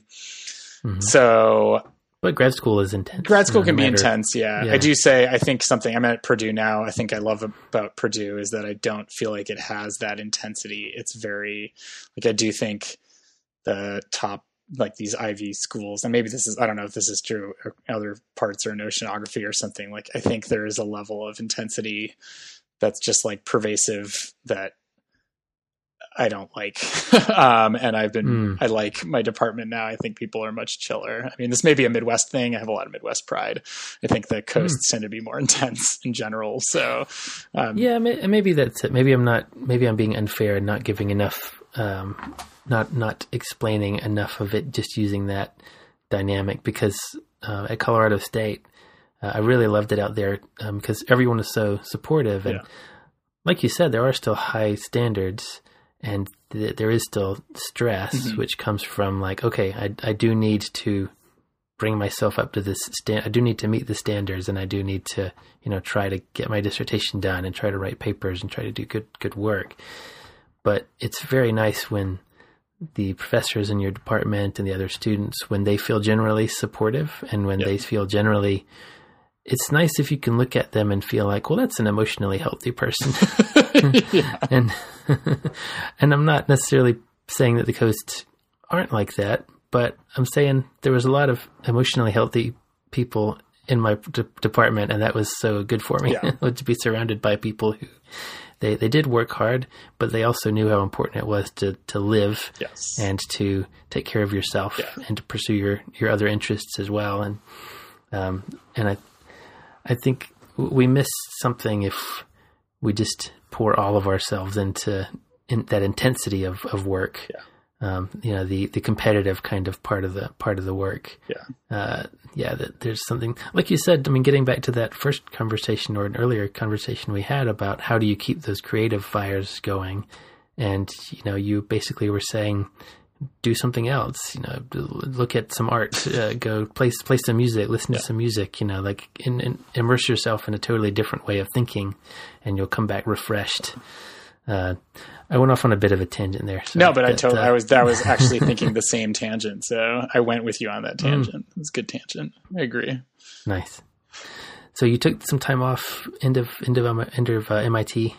Yeah. So I took time off and I went on a 2-month road trip out west, and saw the beautiful, American West, which I had never seen. I had no idea that was not a place that we had traveled. We'd fly to California growing up, but I'd never been to, I think I'd technically been to the Grand Canyon at some point, but otherwise, never seen anything out west, which is just phenomenal. It's amazing. It's amazing. I mean, it's just the most beautiful. It was just stunning. And so I, going to all the national parks and scale of it. Yeah. Oh God. Enormous. So yeah, I just spent 2 months like writing about, like driving around and seeing beautiful things in nature and like writing a journal to myself and getting away from everything. And then I came back and had a couple more months where I just like baked bread, and had dreams of opening a bakery and, and like, just, I don't know, just like let myself think about what I might want to do with my life. Because I was realizing like, for a lot of reasons, I think I was very fortunate going back to like my dad being a professor. I just always have been on this kind of academic track. And I think I hadn't really ever thought about what I want to do, or why I'm doing what I want to do. And so so it gave me some time to get away. And then I had this postdoc lined up, which again was really fortunate that I was able to take this time off and then still go to a postdoc working. And actually I know you had Talia Mayo on before, and so she was also in our group, which was awesome. She's great. So yeah, I got to be in and again, a different environment. As in civil and environmental engineering, people who do a lot of probability and statistics. And so working in a group who does storm surge, risk modeling, which was awesome. And again, a different field. I got to learn new things, learn probability theory at great lengths, which has been super useful for me since then as well. But for me personally, it was like a time where I was kind of like, all right, this is great. I'm going to do some things and see how I feel about jobs and what I want to do in my life afterwards. And so, but that time off before the postdoc, I mean, I came back very much rejuvenated and loved what I got to work on there, but it was also had you had mentioned about being emotionally happy. Like in grad school, I became very emotionally unhappy. And so my postdoc, postdoc life's always awesome in general. I think, I don't know if you had similar experiences. But like I worked 9 to 5 and at 5 o'clock I was done, and I went and weekends, my wife, she was still living in Boston at the time, so we go visit each other a lot, but I just had a very healthy work-life balance, and it was great. I got to work on science questions that were of interest to me. And then, but it was also just like in a very happy place, which was great. And so, and so then from there I applied to a few years. There weren't a ton of faculty positions that were like fit in with what I was interested in, but I applied to a few of them, and then I got the offer from Purdue. But I actually had I had interviews set up to go into the private sector and to work at insurance companies. Yeah, I knew I was interested in risk. Like I mentioned, at the time I had gotten really interested in thinking about how do we use like physical insight into risk modeling. And so I'd always been interested in risk side of things and risk applications, and kind of thinking about started to shift a little bit more towards like, maybe I should work on stuff that's more real world oriented. And so that's kind of a booming sector now, actually, in the private sector. Is that still, so what's that? Is that part of what you do still? So that's the thing is, so I am very interested in, like, usually at the end of the day, my high level science questions are very real world focused in terms of like, I'm interested in how extreme weather works in the climate system and how it may change with climate. And so that comes from a very practical viewpoint of like, people want to know how severe thunderstorms are going to change with climate change, or how hurricanes are going to change. But then my actual research ends up, because I end up deconstructing that problem, I end up at fundamental physical questions that we do not understand at all. And I end up at this point where I'm like, well, if we're going to say anything about how severe thunderstorms will change with climate, if we don't understand how severe thunderstorms work in general in the climate system, then like, how can we really say something about that? Or do we trust the things that we're getting when we just say, well, we run a model and see what happens? And so I end up spending most of my time at these points where I deconstruct to a point where I'm like, wait, we still don't understand this though. And so we need to understand that first, don't we? And so, or at least like, that's the question that my mind ends up spending all of its energy on, is like what is the really fundamental question in here that like, if we understand better, we can understand the real world better. And so my questions often come from very practical needs. Just literally like my father-in-law asking me a question, or my dad asking me a question about something very practical about hurricanes or something. And then I end up pointing out that, we don't really understand this one basic thing. So like, I don't know how that's going to change. And so anyways. First you have to tell them like, hey, hang on, I first need to work out a relationship about the slope of the pressure surfaces before I can answer your question. Right. Exactly. And so that's, maybe, I don't know why. That's just how my brain ends up going. And so, so most of my actual science is still very much on the fundamental side of things, but there's often, I think the simplest one is, so I spent a lot of my time, my PhD even was on understanding hurricane size. I said storm size varies a lot. And, and that this Aquaplanet paper, we mentioned about making the sunshine everywhere on the planet, that actually brought forth a new understanding of storm size. And it was sort of by accident. It came out like the theoretical understanding now, that we're still like elaborating on now in our group, but came out of that work that was really mostly like curiosity driven. And it was not, but it required like developing a new idea or proposing a new idea, or figuring out that there's a different idea out here that might be relevant, and then connecting it. And so now we have a way of understanding fundamentally potentially how hurricane size works. What sets the size of a hurricane, that seems to be a lot more relevant to the real world than our previous theories. And so now I think we have a way to think about size and think about, say, why size might change or might not change under climate change, things like that. Yeah. So, can help you with projections, for example, with those climate projections. Yeah. So it's like, so both, like both with prediction, but also with like understanding our projections. Like our projections give us this answer, like, why, do we believe that makes sense, or do we understand why that's happening? So anyways.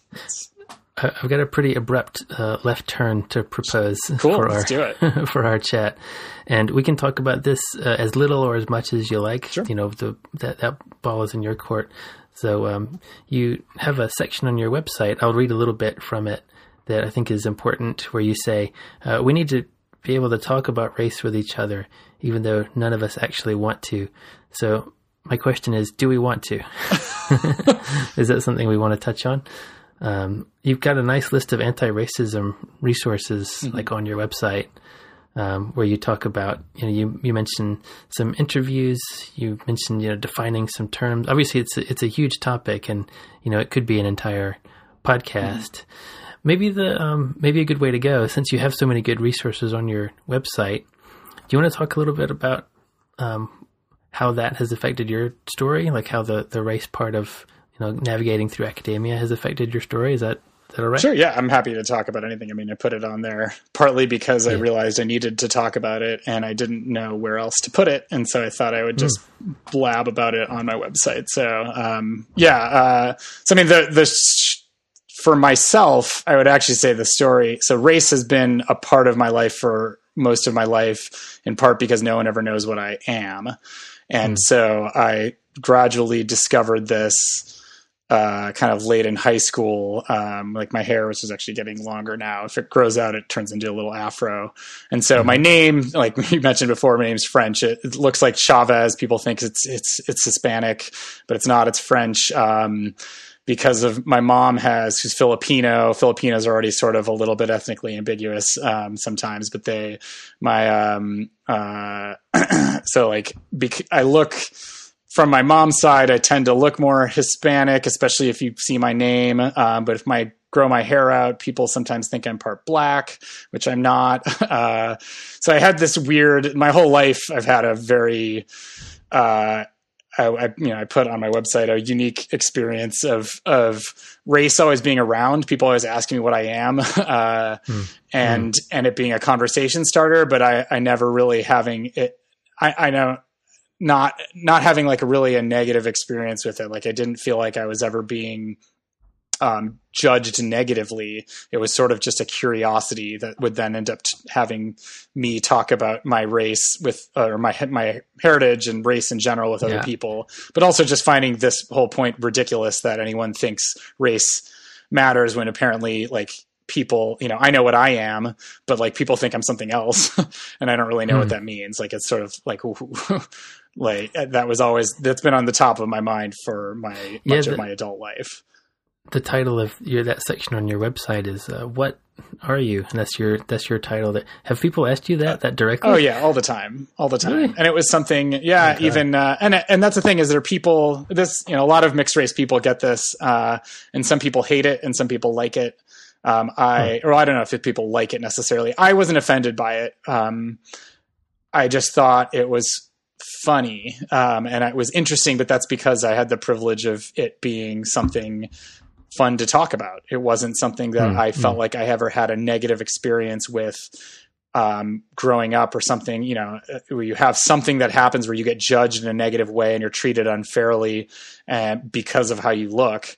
And I don't think I ever had that. That doesn't mean it didn't happen. I just have never personally had a direct experience where I was like, what the hell? Like, why are you treating me this way? It just didn't happen. And I think part of it is because I don't actually look like anything. And so nobody knows, or I don't look anything specific. And so I think part of being racist is prejudging people, and that's based on how you look and an association with how you look. But if I don't look like any one thing, I don't know that people have judge me for anything in the first place. So, can I bounce something off of you? Yeah, totally. I thought of a potential concise phrase to express privilege, and I think a concise explanation or a concise phrase to express it is the idea that people will project things onto me, and privilege is where you largely benefit from those projections and assumptions,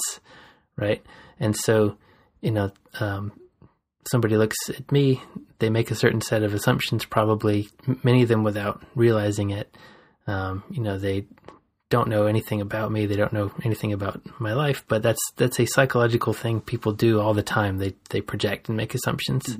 It's just part of what brains like to do. Brains like to categorize things. So it's interesting to hear your experience of people's projections and assumptions. They don't know, their brains don't know where to put you. So their brains don't know how to sort you. And sort sounds kind of like a weird way to say it, but that is the process that like brains are doing that, right? Brains are trying to categorize things fairly or unfairly.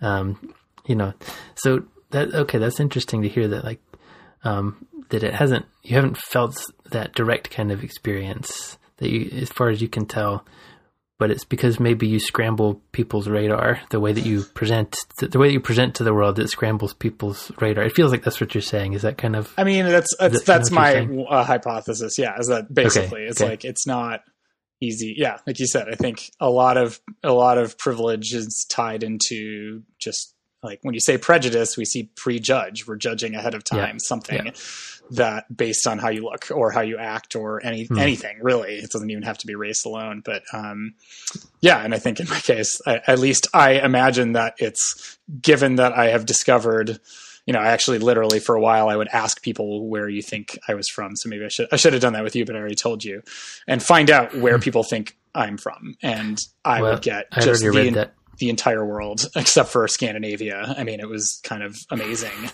how long it would take. Like it just, and it was a fascinating, like it's sort of treated as like a social experiment. I was like, hey, it became self-aware that like I can ask these questions and see what I find out and see how the world perceives me. So like I said, but it was all, I had like a positive view of this. And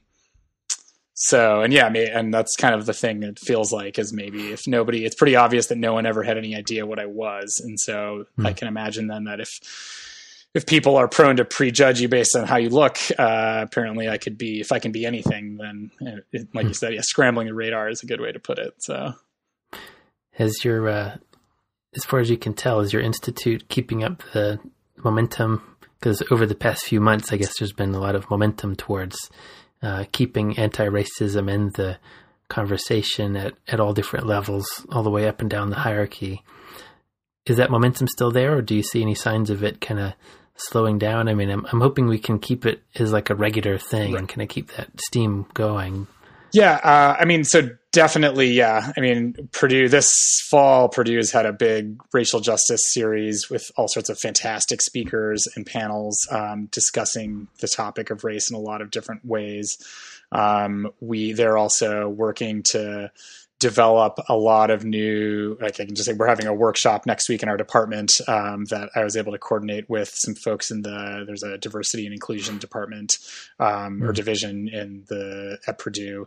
And so they're going to come in and do they do regularly training on things like implicit bias and LGBTQ issues. And so now they're developing ones related to anti-racism. So, and I'm really happy about that. I think personally, this word anti-racism I find to be incredibly appealing. And this book, for me, for the last 6 months, like since George Floyd was murdered, his book has just been like, to me, it's the book that actually I think maybe it's partly because, as we talked about, we like to deconstruct things. To me, he deconstructs racism in this like really clinical way that makes it very, very clear what we mean when we say things, and so what it means to oppose racism and to be anti-racist. And I find it to be incredibly elucidating. It's the How to Be an Anti-Racist book by Ibram Kendi. Yes. Ibram X. Kendi. Yeah. And so that I think just provides a nice framework, and I'm really happy I think at Purdue, the people working on developing ways to kind of educate everybody, but also like think about how do we put this stuff into action. They're very focused on this concept as well. And so I'm eager, like I said, they're developing these materials. We're having a workshop next week, which I'm excited about. Cool. But there's I think the biggest thing to me, I can say as someone who, so like even in my department, I've been on our diversity committee since last year, and I've always found it extremely frustrating. Like, your original question was talking about race. We need to talk about race. Is that just people don't want to talk about it? And so people talk about it, but in this way that they just dance around it. We can't say race. We can't say black. We can't say white. We can't say Asian. We can't say these things. And so you end up using these vague terms, and nobody is precise about anything. And so nothing is measured or measurable, and we don't really go anywhere. We just kind of say we want more diversity. And I think we've switched very strongly into this mode of like, okay, we can actually say these things out loud now. We can say, if we value like the biggest thing I've always been frustrated with is we say we value diversity, but then we can't actually like openly say that means that we want a more diverse department, which means we want to hire more black people and brown people and gay people. And like, and obviously, at the end of the day, you're never going to go out and say we're hiring like a person for their appearance or anything about them. But there's always been this disconnect between saying that diversity is important, but then like not being able to say it's important or not being able to explicitly value it. And I think now there's much more discussion of that, of saying like, if you're going to say you value diversity, then that means you have to hire more diverse people, and you have to find a way to do that. And the responsibility is on you to say that out loud and to pursue it. And so I know that shift has happened, and our department's been super supportive about being outwardly open about that. And actually this has come, I'll say, I don't know how this has been in other places. Our students have been amazing at pushing for this. And the students, all of our students, the white students too, I think a big part is white people standing up and saying, hey, this matters. And I'm going to go out of my way to spend my time and energy to say that this matters to me and to do something about it. And we've had a big push from our students to say, hey, faculty, are you going to just put out another statement that says we value diversity and then stop? Or are you going to do something about this? So what are you actually doing? And so they've been pushing a lot. And then we've had a lot of, like, at the higher levels, there's a lot of support for developing initiatives. But I think the grassroots part is really important. I mean, it has to be, at the end of the day, a big thing I think is really important in here is that individuals have power to do things, to change, to critically look at how you recruit and ask yourself whether, are you recruiting from your tiny little network of people that is going to be because they're of the accumulated privilege of, like, the simple thing I always say is like, we all dream of having a grad student who comes in and just does everything on their own. And that sounds great. But the fact is that the grad student who does everything on their own is someone who probably had extensive research experience in undergrad, which means they had time to do research because they weren't working another job, which means and they also probably got good grades because they weren't working another job and they had time to study.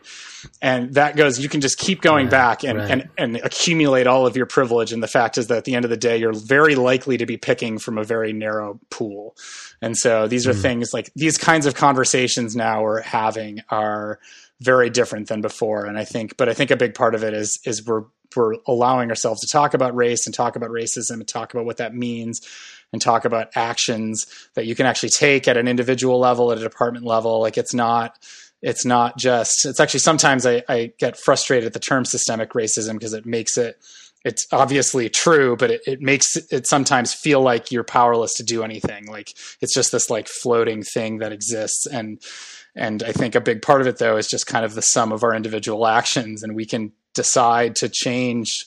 We can decide to take actions that oppose these structures and that bring in more people of color into our fields.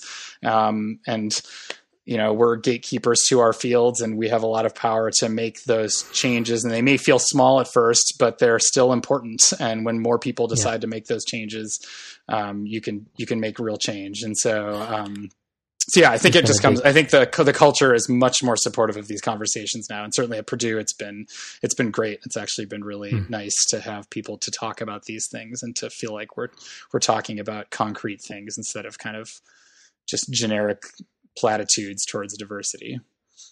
Do you have a specific example? Speaking of concrete things, is there a specific policy that's being put into place? Well, so in terms of policies, I think to me, the biggest one that I've been saying is when we recruit, like, I think from an individual level, like the basic thing is like, so this is like an individual policy, but it could be a formal policy in some sense, is like, when we recruit people, like no one really pays attention to how you recruit. And so, I think I did not personally put a lot of effort into broadening my network. And I think, in the end, we decide who gets into our field. So if we're going to sit there and say our field, like geoscience is incredibly white. If we're going to say that's a problem, then the only way to change that is to get more non-white people into the field. And, nobody gets into the field without getting a PhD first. And so we have an opportunity there to say, okay, well, are there things we can do actively to promote getting more people of color into graduate school, for example? And so that's the kind of thing where, going out and recruiting at places that are not your advisor and your small network of people at top institutions who tell you this person is great because I already know because they worked with me for 3 years doing research and they published 2 papers already, so I can pretty much guarantee you they're going to be amazing. And asking yourself, is that who you want? Is that your job actually at like a big level? Is our job to pump out as much science as possible, in which case I think of that as being like a CEO of a company. We're trying to be as efficient as possible with things.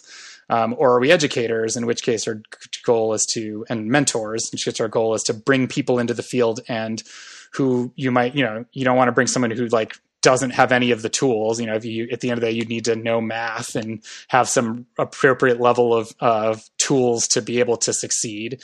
But like, can we look and say, hey, I want to get this person has potential.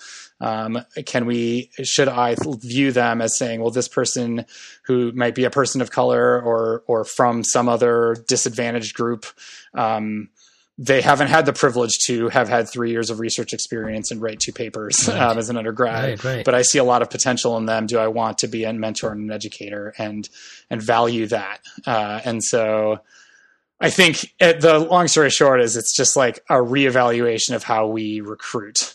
And I think that can start at just a basic individual level of asking yourself, like, I'm recruiting very differently now. I'm sending out ads to every university regionally that does anything, even where somebody might be potentially interested in studying what I study, to try to find people who, like, I think even a big part of the privilege side is a lot of people, you have to believe that you are capable of going to grad school to go to grad school. And I've been amazed even in interviewing people, how much you'll find a student who, like, on paper, you're like, wow, you have a physics and math background. You're good at computers. Like, you're interested in weather. You would be great. And then they tell you that, I don't know if I really am cut out for a PhD.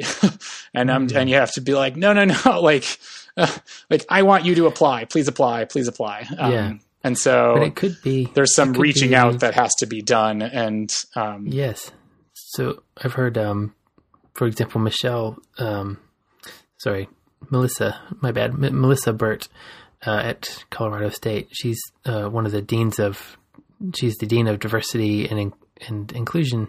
I'm probably getting the specific title wrong, but it's in that ballpark. And she was talking about the experience of kind of not feeling like she belongs in grad school, like you were talking about. And Melissa is an excellent scientist and has always, had that capability and has always had the technical side of it down pat, no problem. But nevertheless, she had this experience of not feeling like she belonged there. The phrase I think you used was like, I don't know if that's the place for me. And, for her, and we talked about this with Talia Mayo a bit as well. If you go somewhere and nobody looks like you and if nobody looks like you and nobody really has the kind of background that you've had, even if everybody's pretty friendly and supportive, it can still, from what they're telling me, this is just me repeating what they've taught me, is like that can still lead to a feeling of, this isn't for me. This isn't the right environment for me. So that can end up pushing you out, or it's a pressure anyway. It's an outward pressure, to go back to our hurricane discussion of three-way balances, Yeah. there's pressure gradients pushing you in different directions. That's one of the pressure gradients potentially. It's like, well, there's nobody who looks like me here, so I feel that pressure. So that's why representation is important, and why maybe a little extra encouragement is important as well. Just a really brief anecdote. I had an awesome student. I taught math part-time at a 2-year college in Atlanta while I was in grad school. And one of my students was so good. He was just kicking butt, and he was doing like all the problems in the textbook. He was getting everything. He was going way, way beyond, what he had to do for the class that I was teaching. And, at some point I said, I think, you could go to Georgia Tech. You could apply to Georgia Tech and you could do really well there. And he felt really nervous. He's like, I don't know if that's the right place for me. But eventually, I got him, I encouraged him, and he applied, and he got in, and started going there. And I haven't heard from him in a while. I hope everything went fine for him. But like, he absolutely had the capacity, but something was holding him back. And he's from a minority background. I didn't ask him that directly, but I could imagine that could be part of the pressure, right? I could imagine like, oh, well, I don't know, people like me don't really go there, or people who look like me don't really go there. So yeah, that representation part is important. Like how we recruit and how we encourage and how we draw people in is important. Yeah. Okay. Yeah, that's, thanks for letting me spin off on that a little bit. That was, no, I think it's, like I said, we have to talk about these things. I think it's great that we are. So I'm glad you bring it up. Yeah. Right. So we usually I guess we've been going a couple hours now. How you doing? How you feeling? I'm great. Yeah. This is awesome. Yeah. It's nice. It's cool. It's been great chatting with you. I'm glad you invited me. This is really wonderful. So, I'm glad you enjoyed it. I've really been enjoying it as well.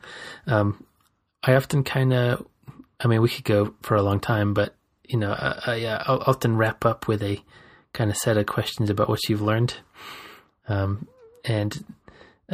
So if you don't mind, I'll ask you that kind of set of questions, and then we can wrap up unless there's something else you want to cover. Sure.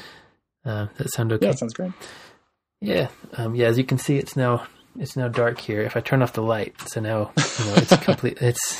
So you can prove to me that the Earth is indeed rotating.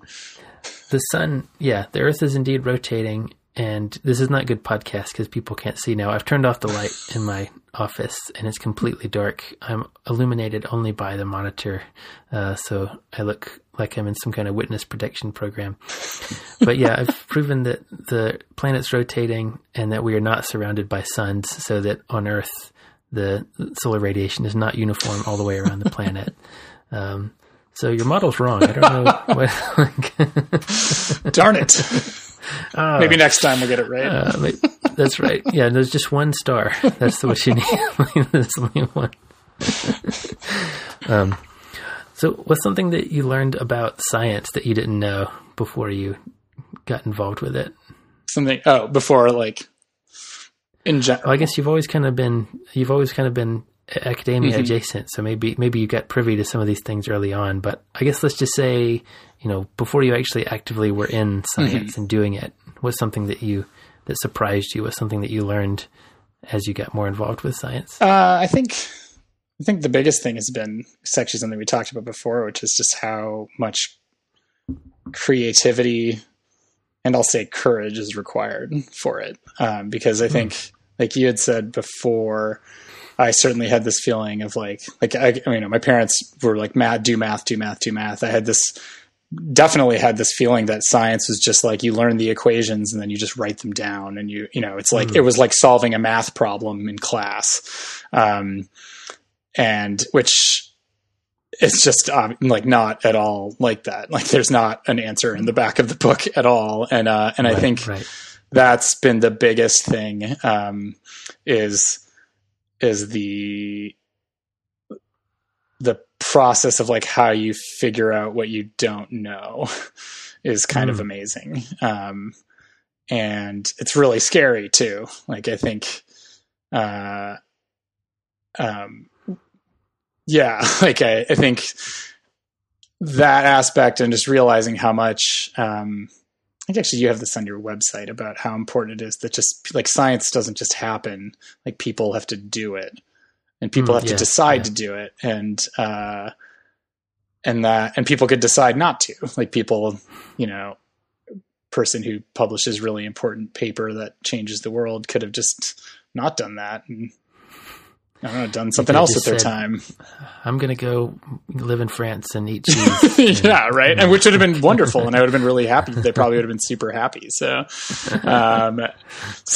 yeah, I think that aspect, the creativity side, and the courage is just like that process. There's so much that has nothing to do with doing math. Like the math is sort of like how you get there in the end sometimes. But like the toolkit. It's like the toolkit, but it's like the toolkit. Like the toolkit doesn't build your house. The toolkit doesn't build anything for you. And a painting, like being a painter it's not just about the brush and the, the palette. Yeah. So I think you need to know those things, but it's not enough. Yeah. Yeah. And so I think that's in the biggest thing. And I think as a related thing. So I have a 2-year-old daughter. And I've come to realize through her and through like some outreach things that I've done is that like I love children because they ask the silliest and most amazing questions. And I know people say like children are like little scientists. They're like trying to discover the world, which I more and more appreciate. Cause I've gotten like the most crazy questions from little kids.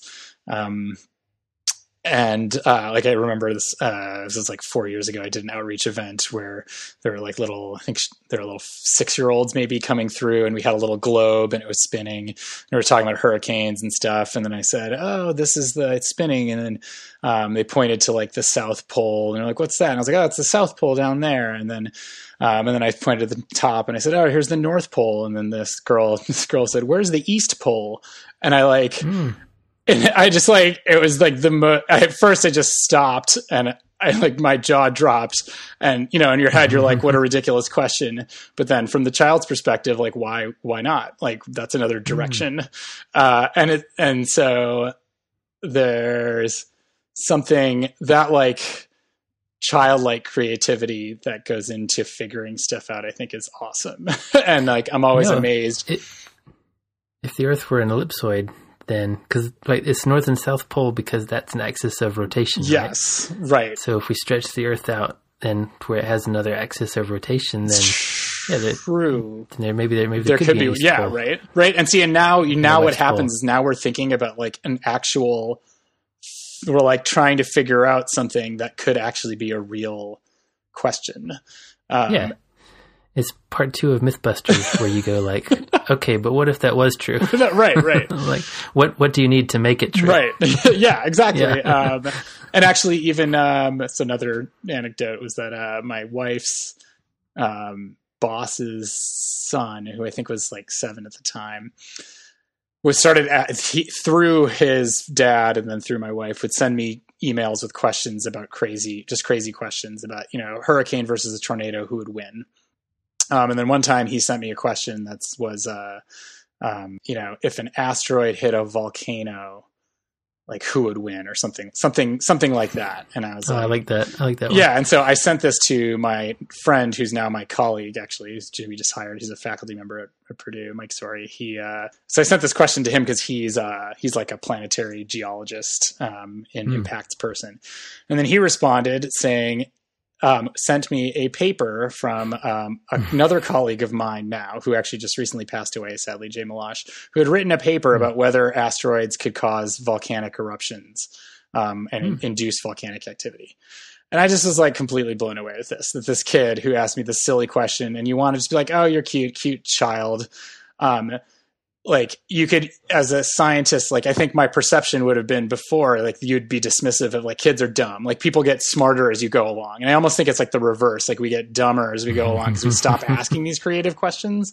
And more constrained. What's that? Yeah, we're too constrained, we get right? More constrained. We put all the armor on and all the the concepts, right? The old notions. We kind of wear them and bulk up, and then we're not as agile. We're not as free to move around. Exactly. Yeah, I love that. Yeah, and so it's just So I think that's even something I've come to love about science. When I think about my favorite papers, they're usually ones where it's like you're thinking about something in a totally new way, and and maybe in some of those cases they started from asking like a silly question that a child would ask, and I think that's amazing. Like I think that's so cool, and it's just not at all what your original question was like. How what have you learned? Like that's something certainly I was in the mindset of like, which I think most people probably are. That like science happens by just sitting and like doing math on a piece of paper and being like, there's the answer.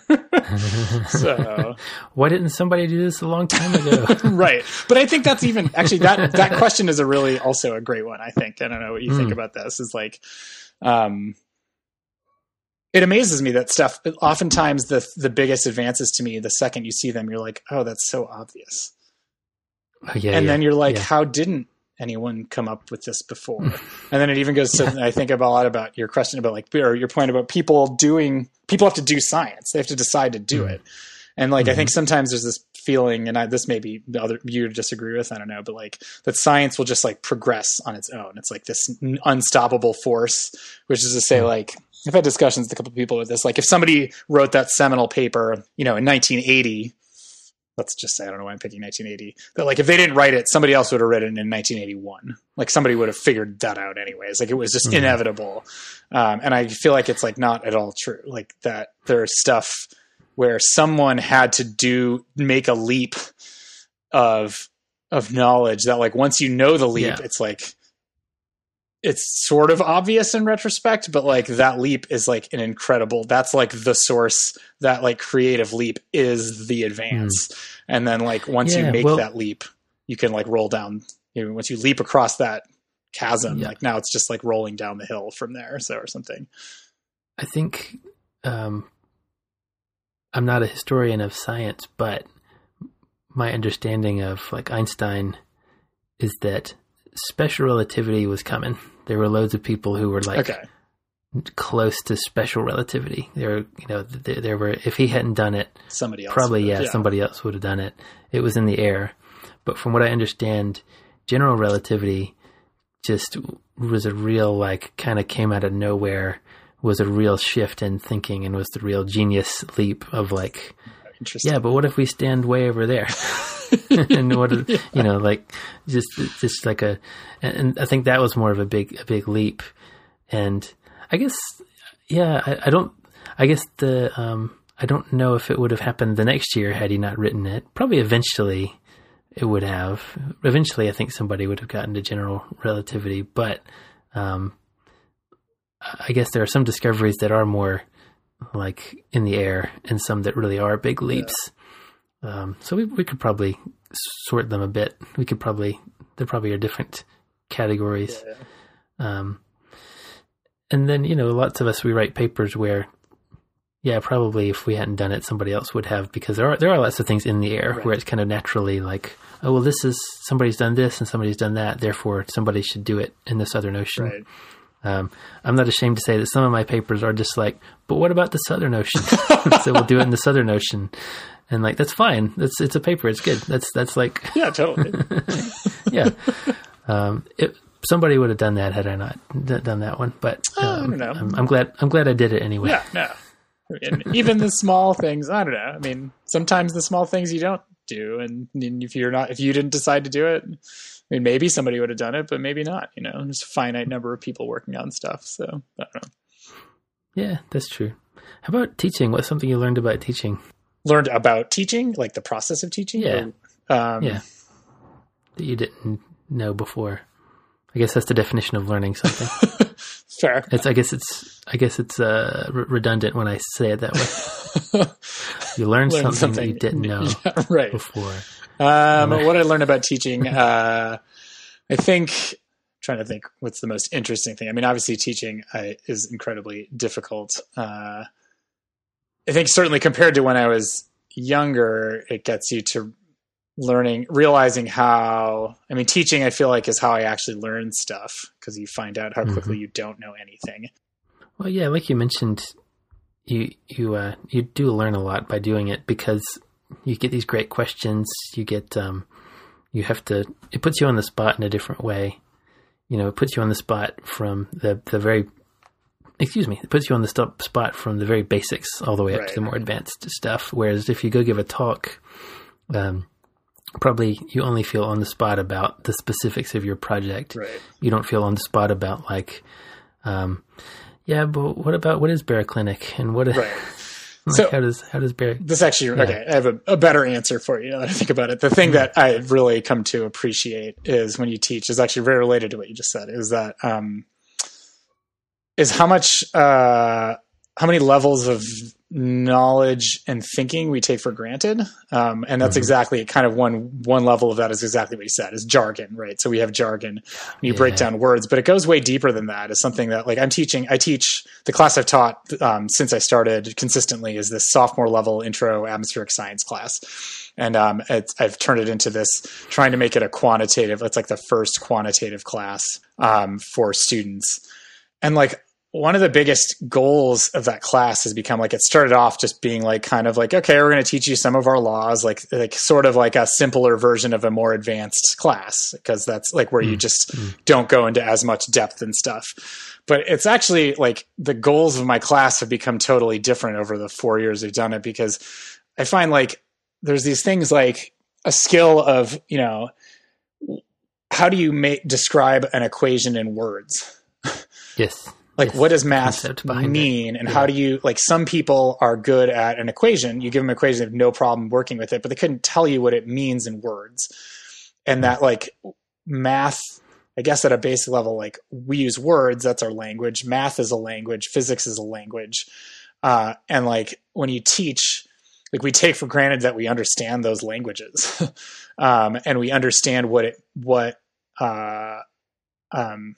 I mean, I think the easiest one is just, like when you say y equals c times x, that can be expressed in words in a lot of different ways. It can have a lot of different meanings. And then when you attribute a physical meaning to that equation where things have units, now it has even more ways of understanding that. And we just take that for granted in a way that, like, I discovered over time when I would talk about these things and I would get feedback from the students. I just continuously was, like, again, deconstructing, like, where I just, like, assumed that the step made sense.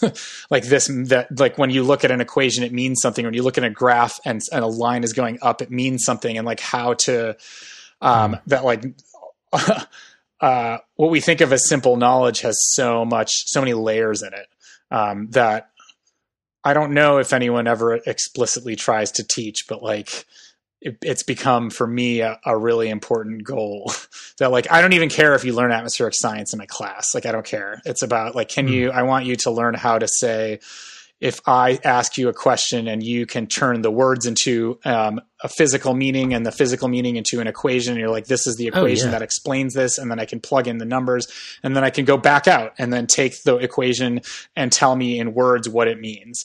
And, like, that is an incredibly difficult process that is, like, kind of amazing and isn't, like, it's never to me been an explicit teaching goal, but, like, maybe I was lucky to learn it over time, or maybe I didn't learn it actually, and I just learned it in grad school and in practice or something. But, like, I see it now. And so I think that's been the bit, is, like, when you teach, I don't know if it's that we either ignore a lot of stuff that we're supposed to be teaching because we take it for granted, or maybe we're teaching stuff at like other levels of knowledge and understanding and ways of thinking that, like, we don't realize.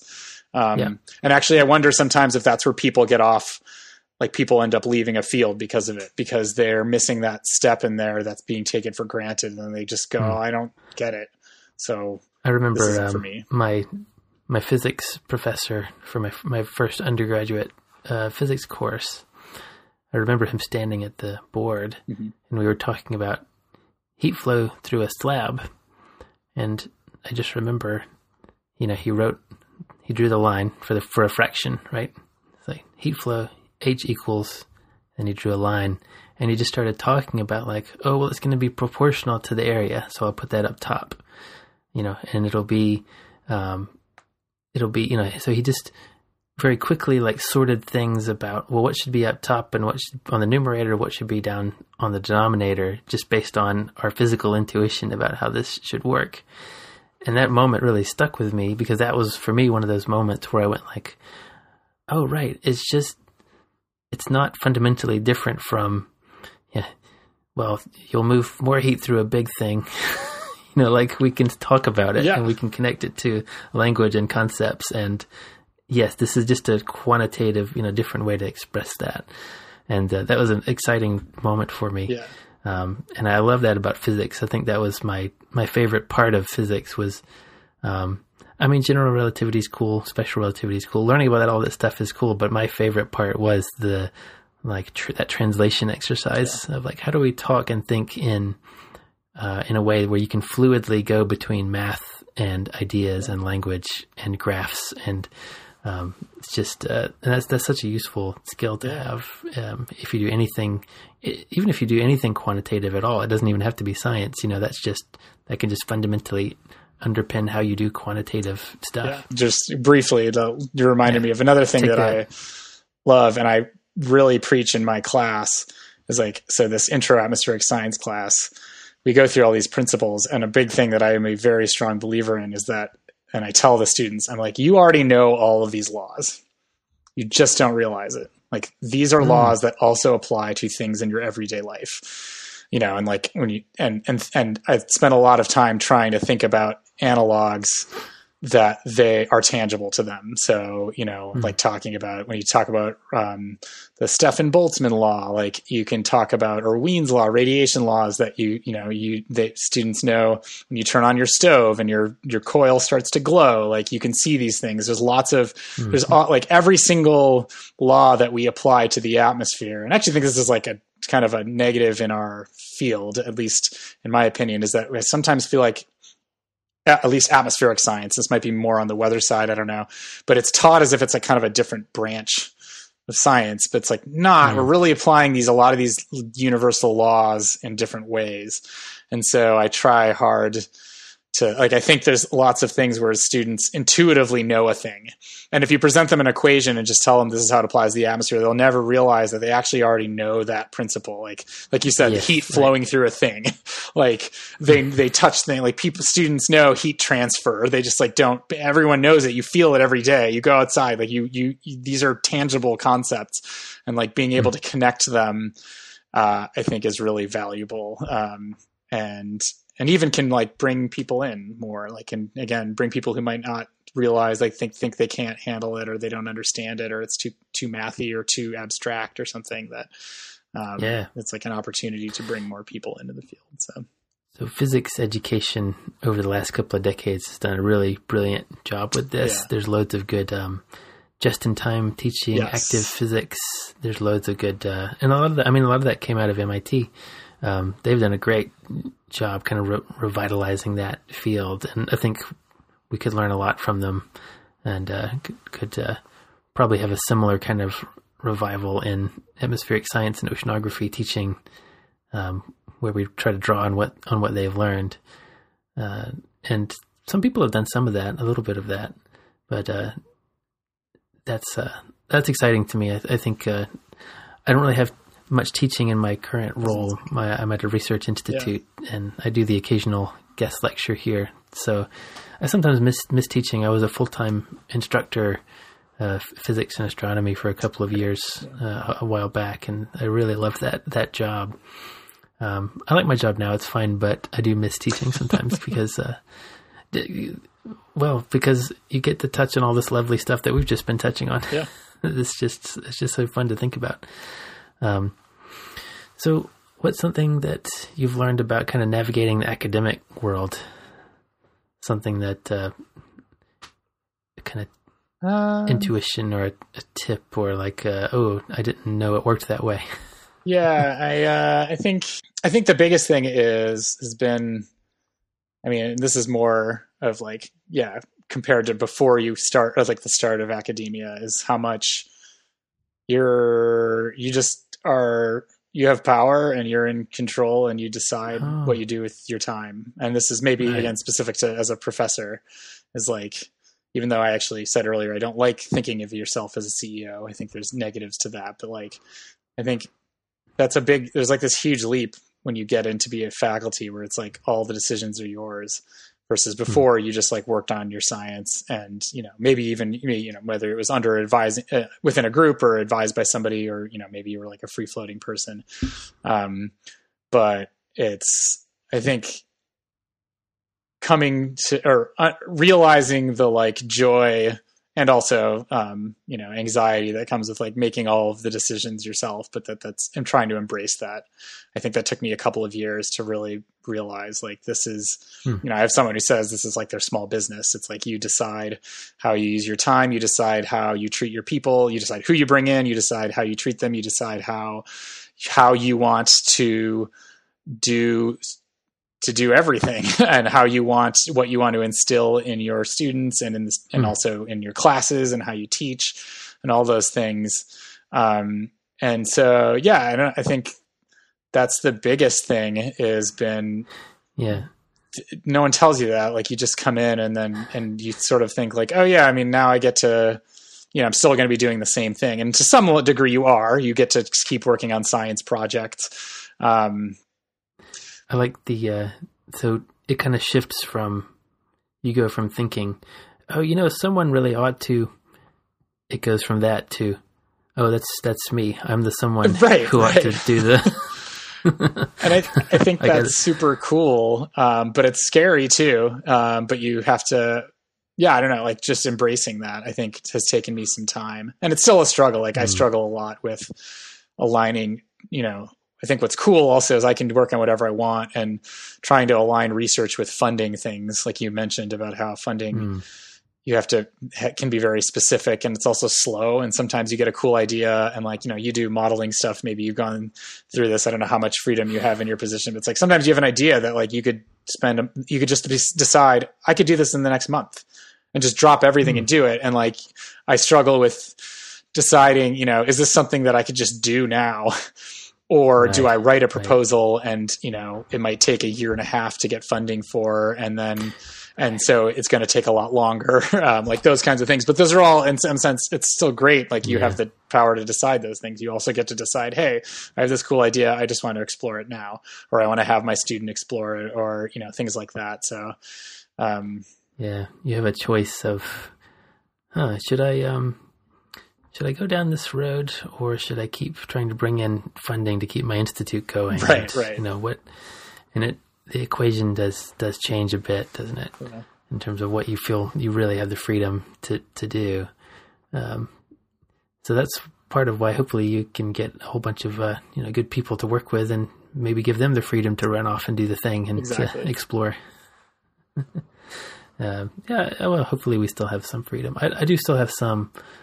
I just started a new fellowship where now, like, okay, I'm excited about it, and I have some freedom, but I also do have things that I said I would deliver. So I do need to, like, you know what I mean? Yeah. I do need to make sure I deliver those things, or if those things change dramatically, I need to tell the funders like how they're going to be different and why. So there's a bit of a management process there. But maybe that's not exciting. What have you learned about, I was about to ask it the wrong way. I was about to say, have you learned anything about, and then, no, not really. No, I haven't really learned anything about that. But no, of course, you always learn things, no matter what. What have you learned about, working with people and kind of mentoring people, and, cause that's kind of a leadership role, right? You're championing people and you're mentoring them and you're kind of sometimes advocating for them. What have you learned about that? Yeah, a lot. I mean, I didn't know anything about it coming in. I think I love that part. It's something even like right now, I'm sort of feel like I'm transitioning from focusing more on my work to helping my students and postdocs with their projects and trying to enable them to do everything that they can, to have freedom to explore and do cool things. And so, I I think, I don't know that I learned anything because I don't know that I knew anything coming in. So it's all just been kind of discovery. I mean, I just love, I mean, nothing makes me happier than hearing my students come up with something, propose some idea on their own, and me just thinking about like, how can I help you? Like, think about that idea, make it more precise. How can I help you think about how to test that idea? And that brings great joy, which maybe I don't think I had thought about. I mean, I love teaching, so, I've always known that I like helping other people. But it's really come in, like my group's awesome, and they've just done some really, it's been really cool to see, like, cause now I'm in my 5th year. So I have, my students, I have my one student who's eldest, she'll be finishing next spring, and getting to see her grow for the full 5 years has been awesome. It makes me very proud. And so I think, yeah, I don't know. I don't know. There's nothing specific I learned because I don't think I had any thought about it. I like helping people, and it's been really great to see them grow, but also learn so much from them, and like, and feel like they're like colleagues too, who I can bounce ideas around with them, and we can just kind of think together. And it's I don't know. So that's it. I think just trying to be a responsive and helpful and nice person to make sure they have guidance and thinking about where they're going next. But also just kind of, I think the other thing is just, I very quickly came to appreciate, like, I want my students to be happy. I actually don't really understand the concept of, you hear about these horrible advisors or people who are working crazy hours. And I just don't understand that. I know for myself, I'm like, if I'm not happy, I'm not doing good work. So like, I just tell my students, I'm like, tell me if you're ever unhappy. Like I worry sometimes, like sometimes somebody seems to be working too much, and I'm like, can you just like, don't work tomorrow? Like, don't like, you need to like relax. Like, I want you to be happy. Like, happy people I want you to be happy in general. Like I don't want you to ever be unhappy, but like, I also just think like, I don't know, like good science doesn't come from unhappy people. So, no, it seems obvious now, but it just makes good sense, right? Like if you're miserable, you're probably not going to do great work. Right. Like that just doesn't really make sense. Yeah. It seems so obvious now.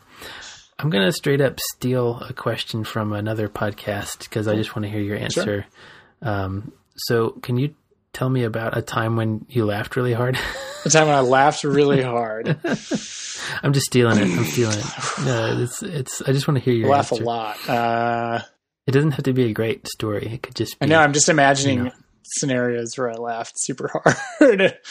But while you're thinking, I'll share one of mine. Okay. And you can. So it's not actually. It's kind of general, but like, so when it's just like me and my son, I have a 9-year-old, and when it's just the two of us at home, we can get into this really silly place, and it's just excellent. Where we are basically singing everything we're doing. We're making up songs about whatever is happening. Your son's 8. Is your son 8? Is that right? 9. Okay. I thought because I listened to these. Okay. Yeah. Cool. Oh, right. Yeah. So he was 8 at the time. Okay. When I talked to Talia. Yeah. So, there's a song about, there's a spider on your face. I'm not going to sing it. I don't quite feel like I'm going to sing it, but there's a spider on my face. What am I going to do? So then, you throw the spider on the floor. Well, now there's a spider on the floor. What are you going to do? I guess I'll get in my car, drive away. Now the spider's in the car. It just kind of continues like that. Yeah. And we just get so silly, like doing voices and doing songs, and just it's excellent. And it's one of my favorite phases of parenting so far. Is this like we can just mutually crack each other up by being totally silly. Yeah.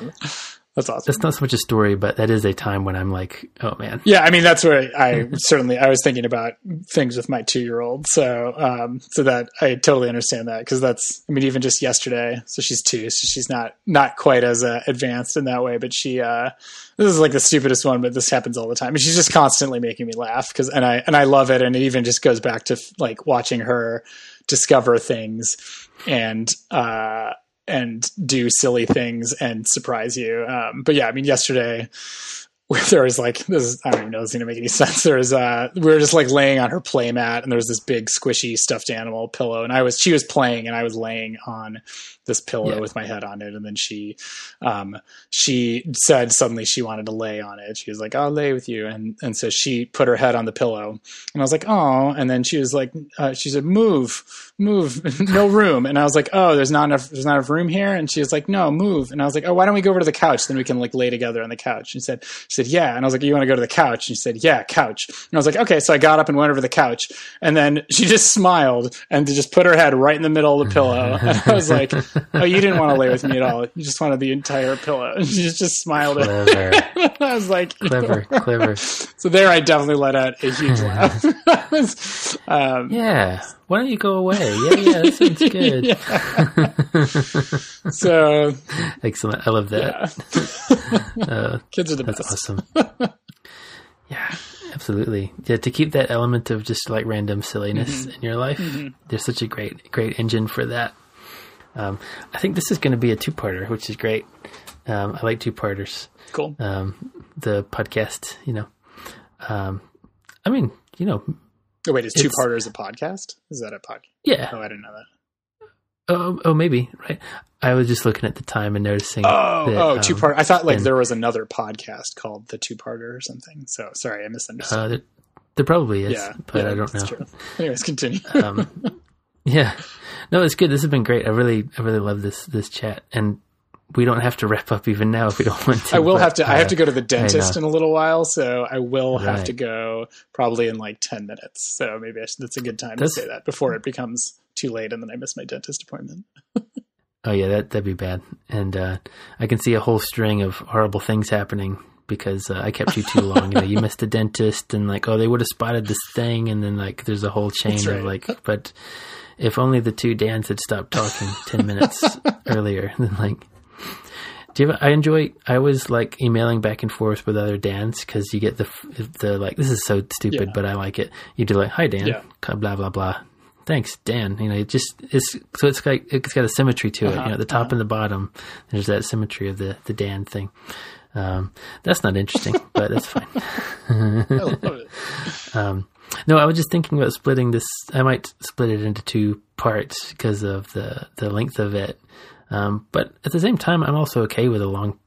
I like long format podcasts actually. Yeah. I listen to a lot of them, not in one shot. I'll spread it out and I'll listen while I'm washing dishes or something over a couple of days. But I don't know. I like long format stuff. So what should we end on? Well, there's lots of possible ways we could end. I know some people listen to this show. It's like a Sunday morning relaxation thing for them, and they'll go take a walk and listen. And, hello to you out on your Sunday walk. Thanks for tuning in, and thanks for listening this long too. You're here near the end, and I appreciate that. So we have lots of students listening as well. Students also tune in, who kind of want to get a sense of what different people's pathways have been like, I think, and what those futures might look like, the different distribution of future pathways out there. This is kind of such an interviewee question, so I apologize for that. But so if there was somebody like a student listening who was interested in getting into kind of your broad area, like hurricane research, do you have any advice for them or suggestions for them? Like specific to my research, or like, so you're saying like if they were like an undergrad, a senior who's like wondering about grad school. Let's just say, yeah, let's do the broader, like, should I go to grad school or not? Or somebody, they're expressing like, oh, I kind of want to go to grad school. Yeah. I mean, I guess, I don't know. 'Cause I usually tell people these days, I tell people to just explore what they want to and whatever feels right. So I don't know. I mean, certainly my advice at a basic level is to email people. Like, I'm always open if I think people, we assume that we're all just people. Like maybe it's another like stereotype of you thinking about professors as being, so professorial. Like we're all just people. And I think if it's something that interests you, I think a lot of people like myself, if you just send an email and say, hey, I'm interested in this, that won't hurt. And you'll probably get a lot of very friendly responses, I think. Not everybody, but, Nice. So, I mean, that's like a really boring practical piece of advice, but is to just, and I think it's actually a kind of an amazing thing in academia. Like we just all post our email addresses, and you can reach out and ask and share what your interests are. And I think if you are someone who's... find us. Sorry, go ahead.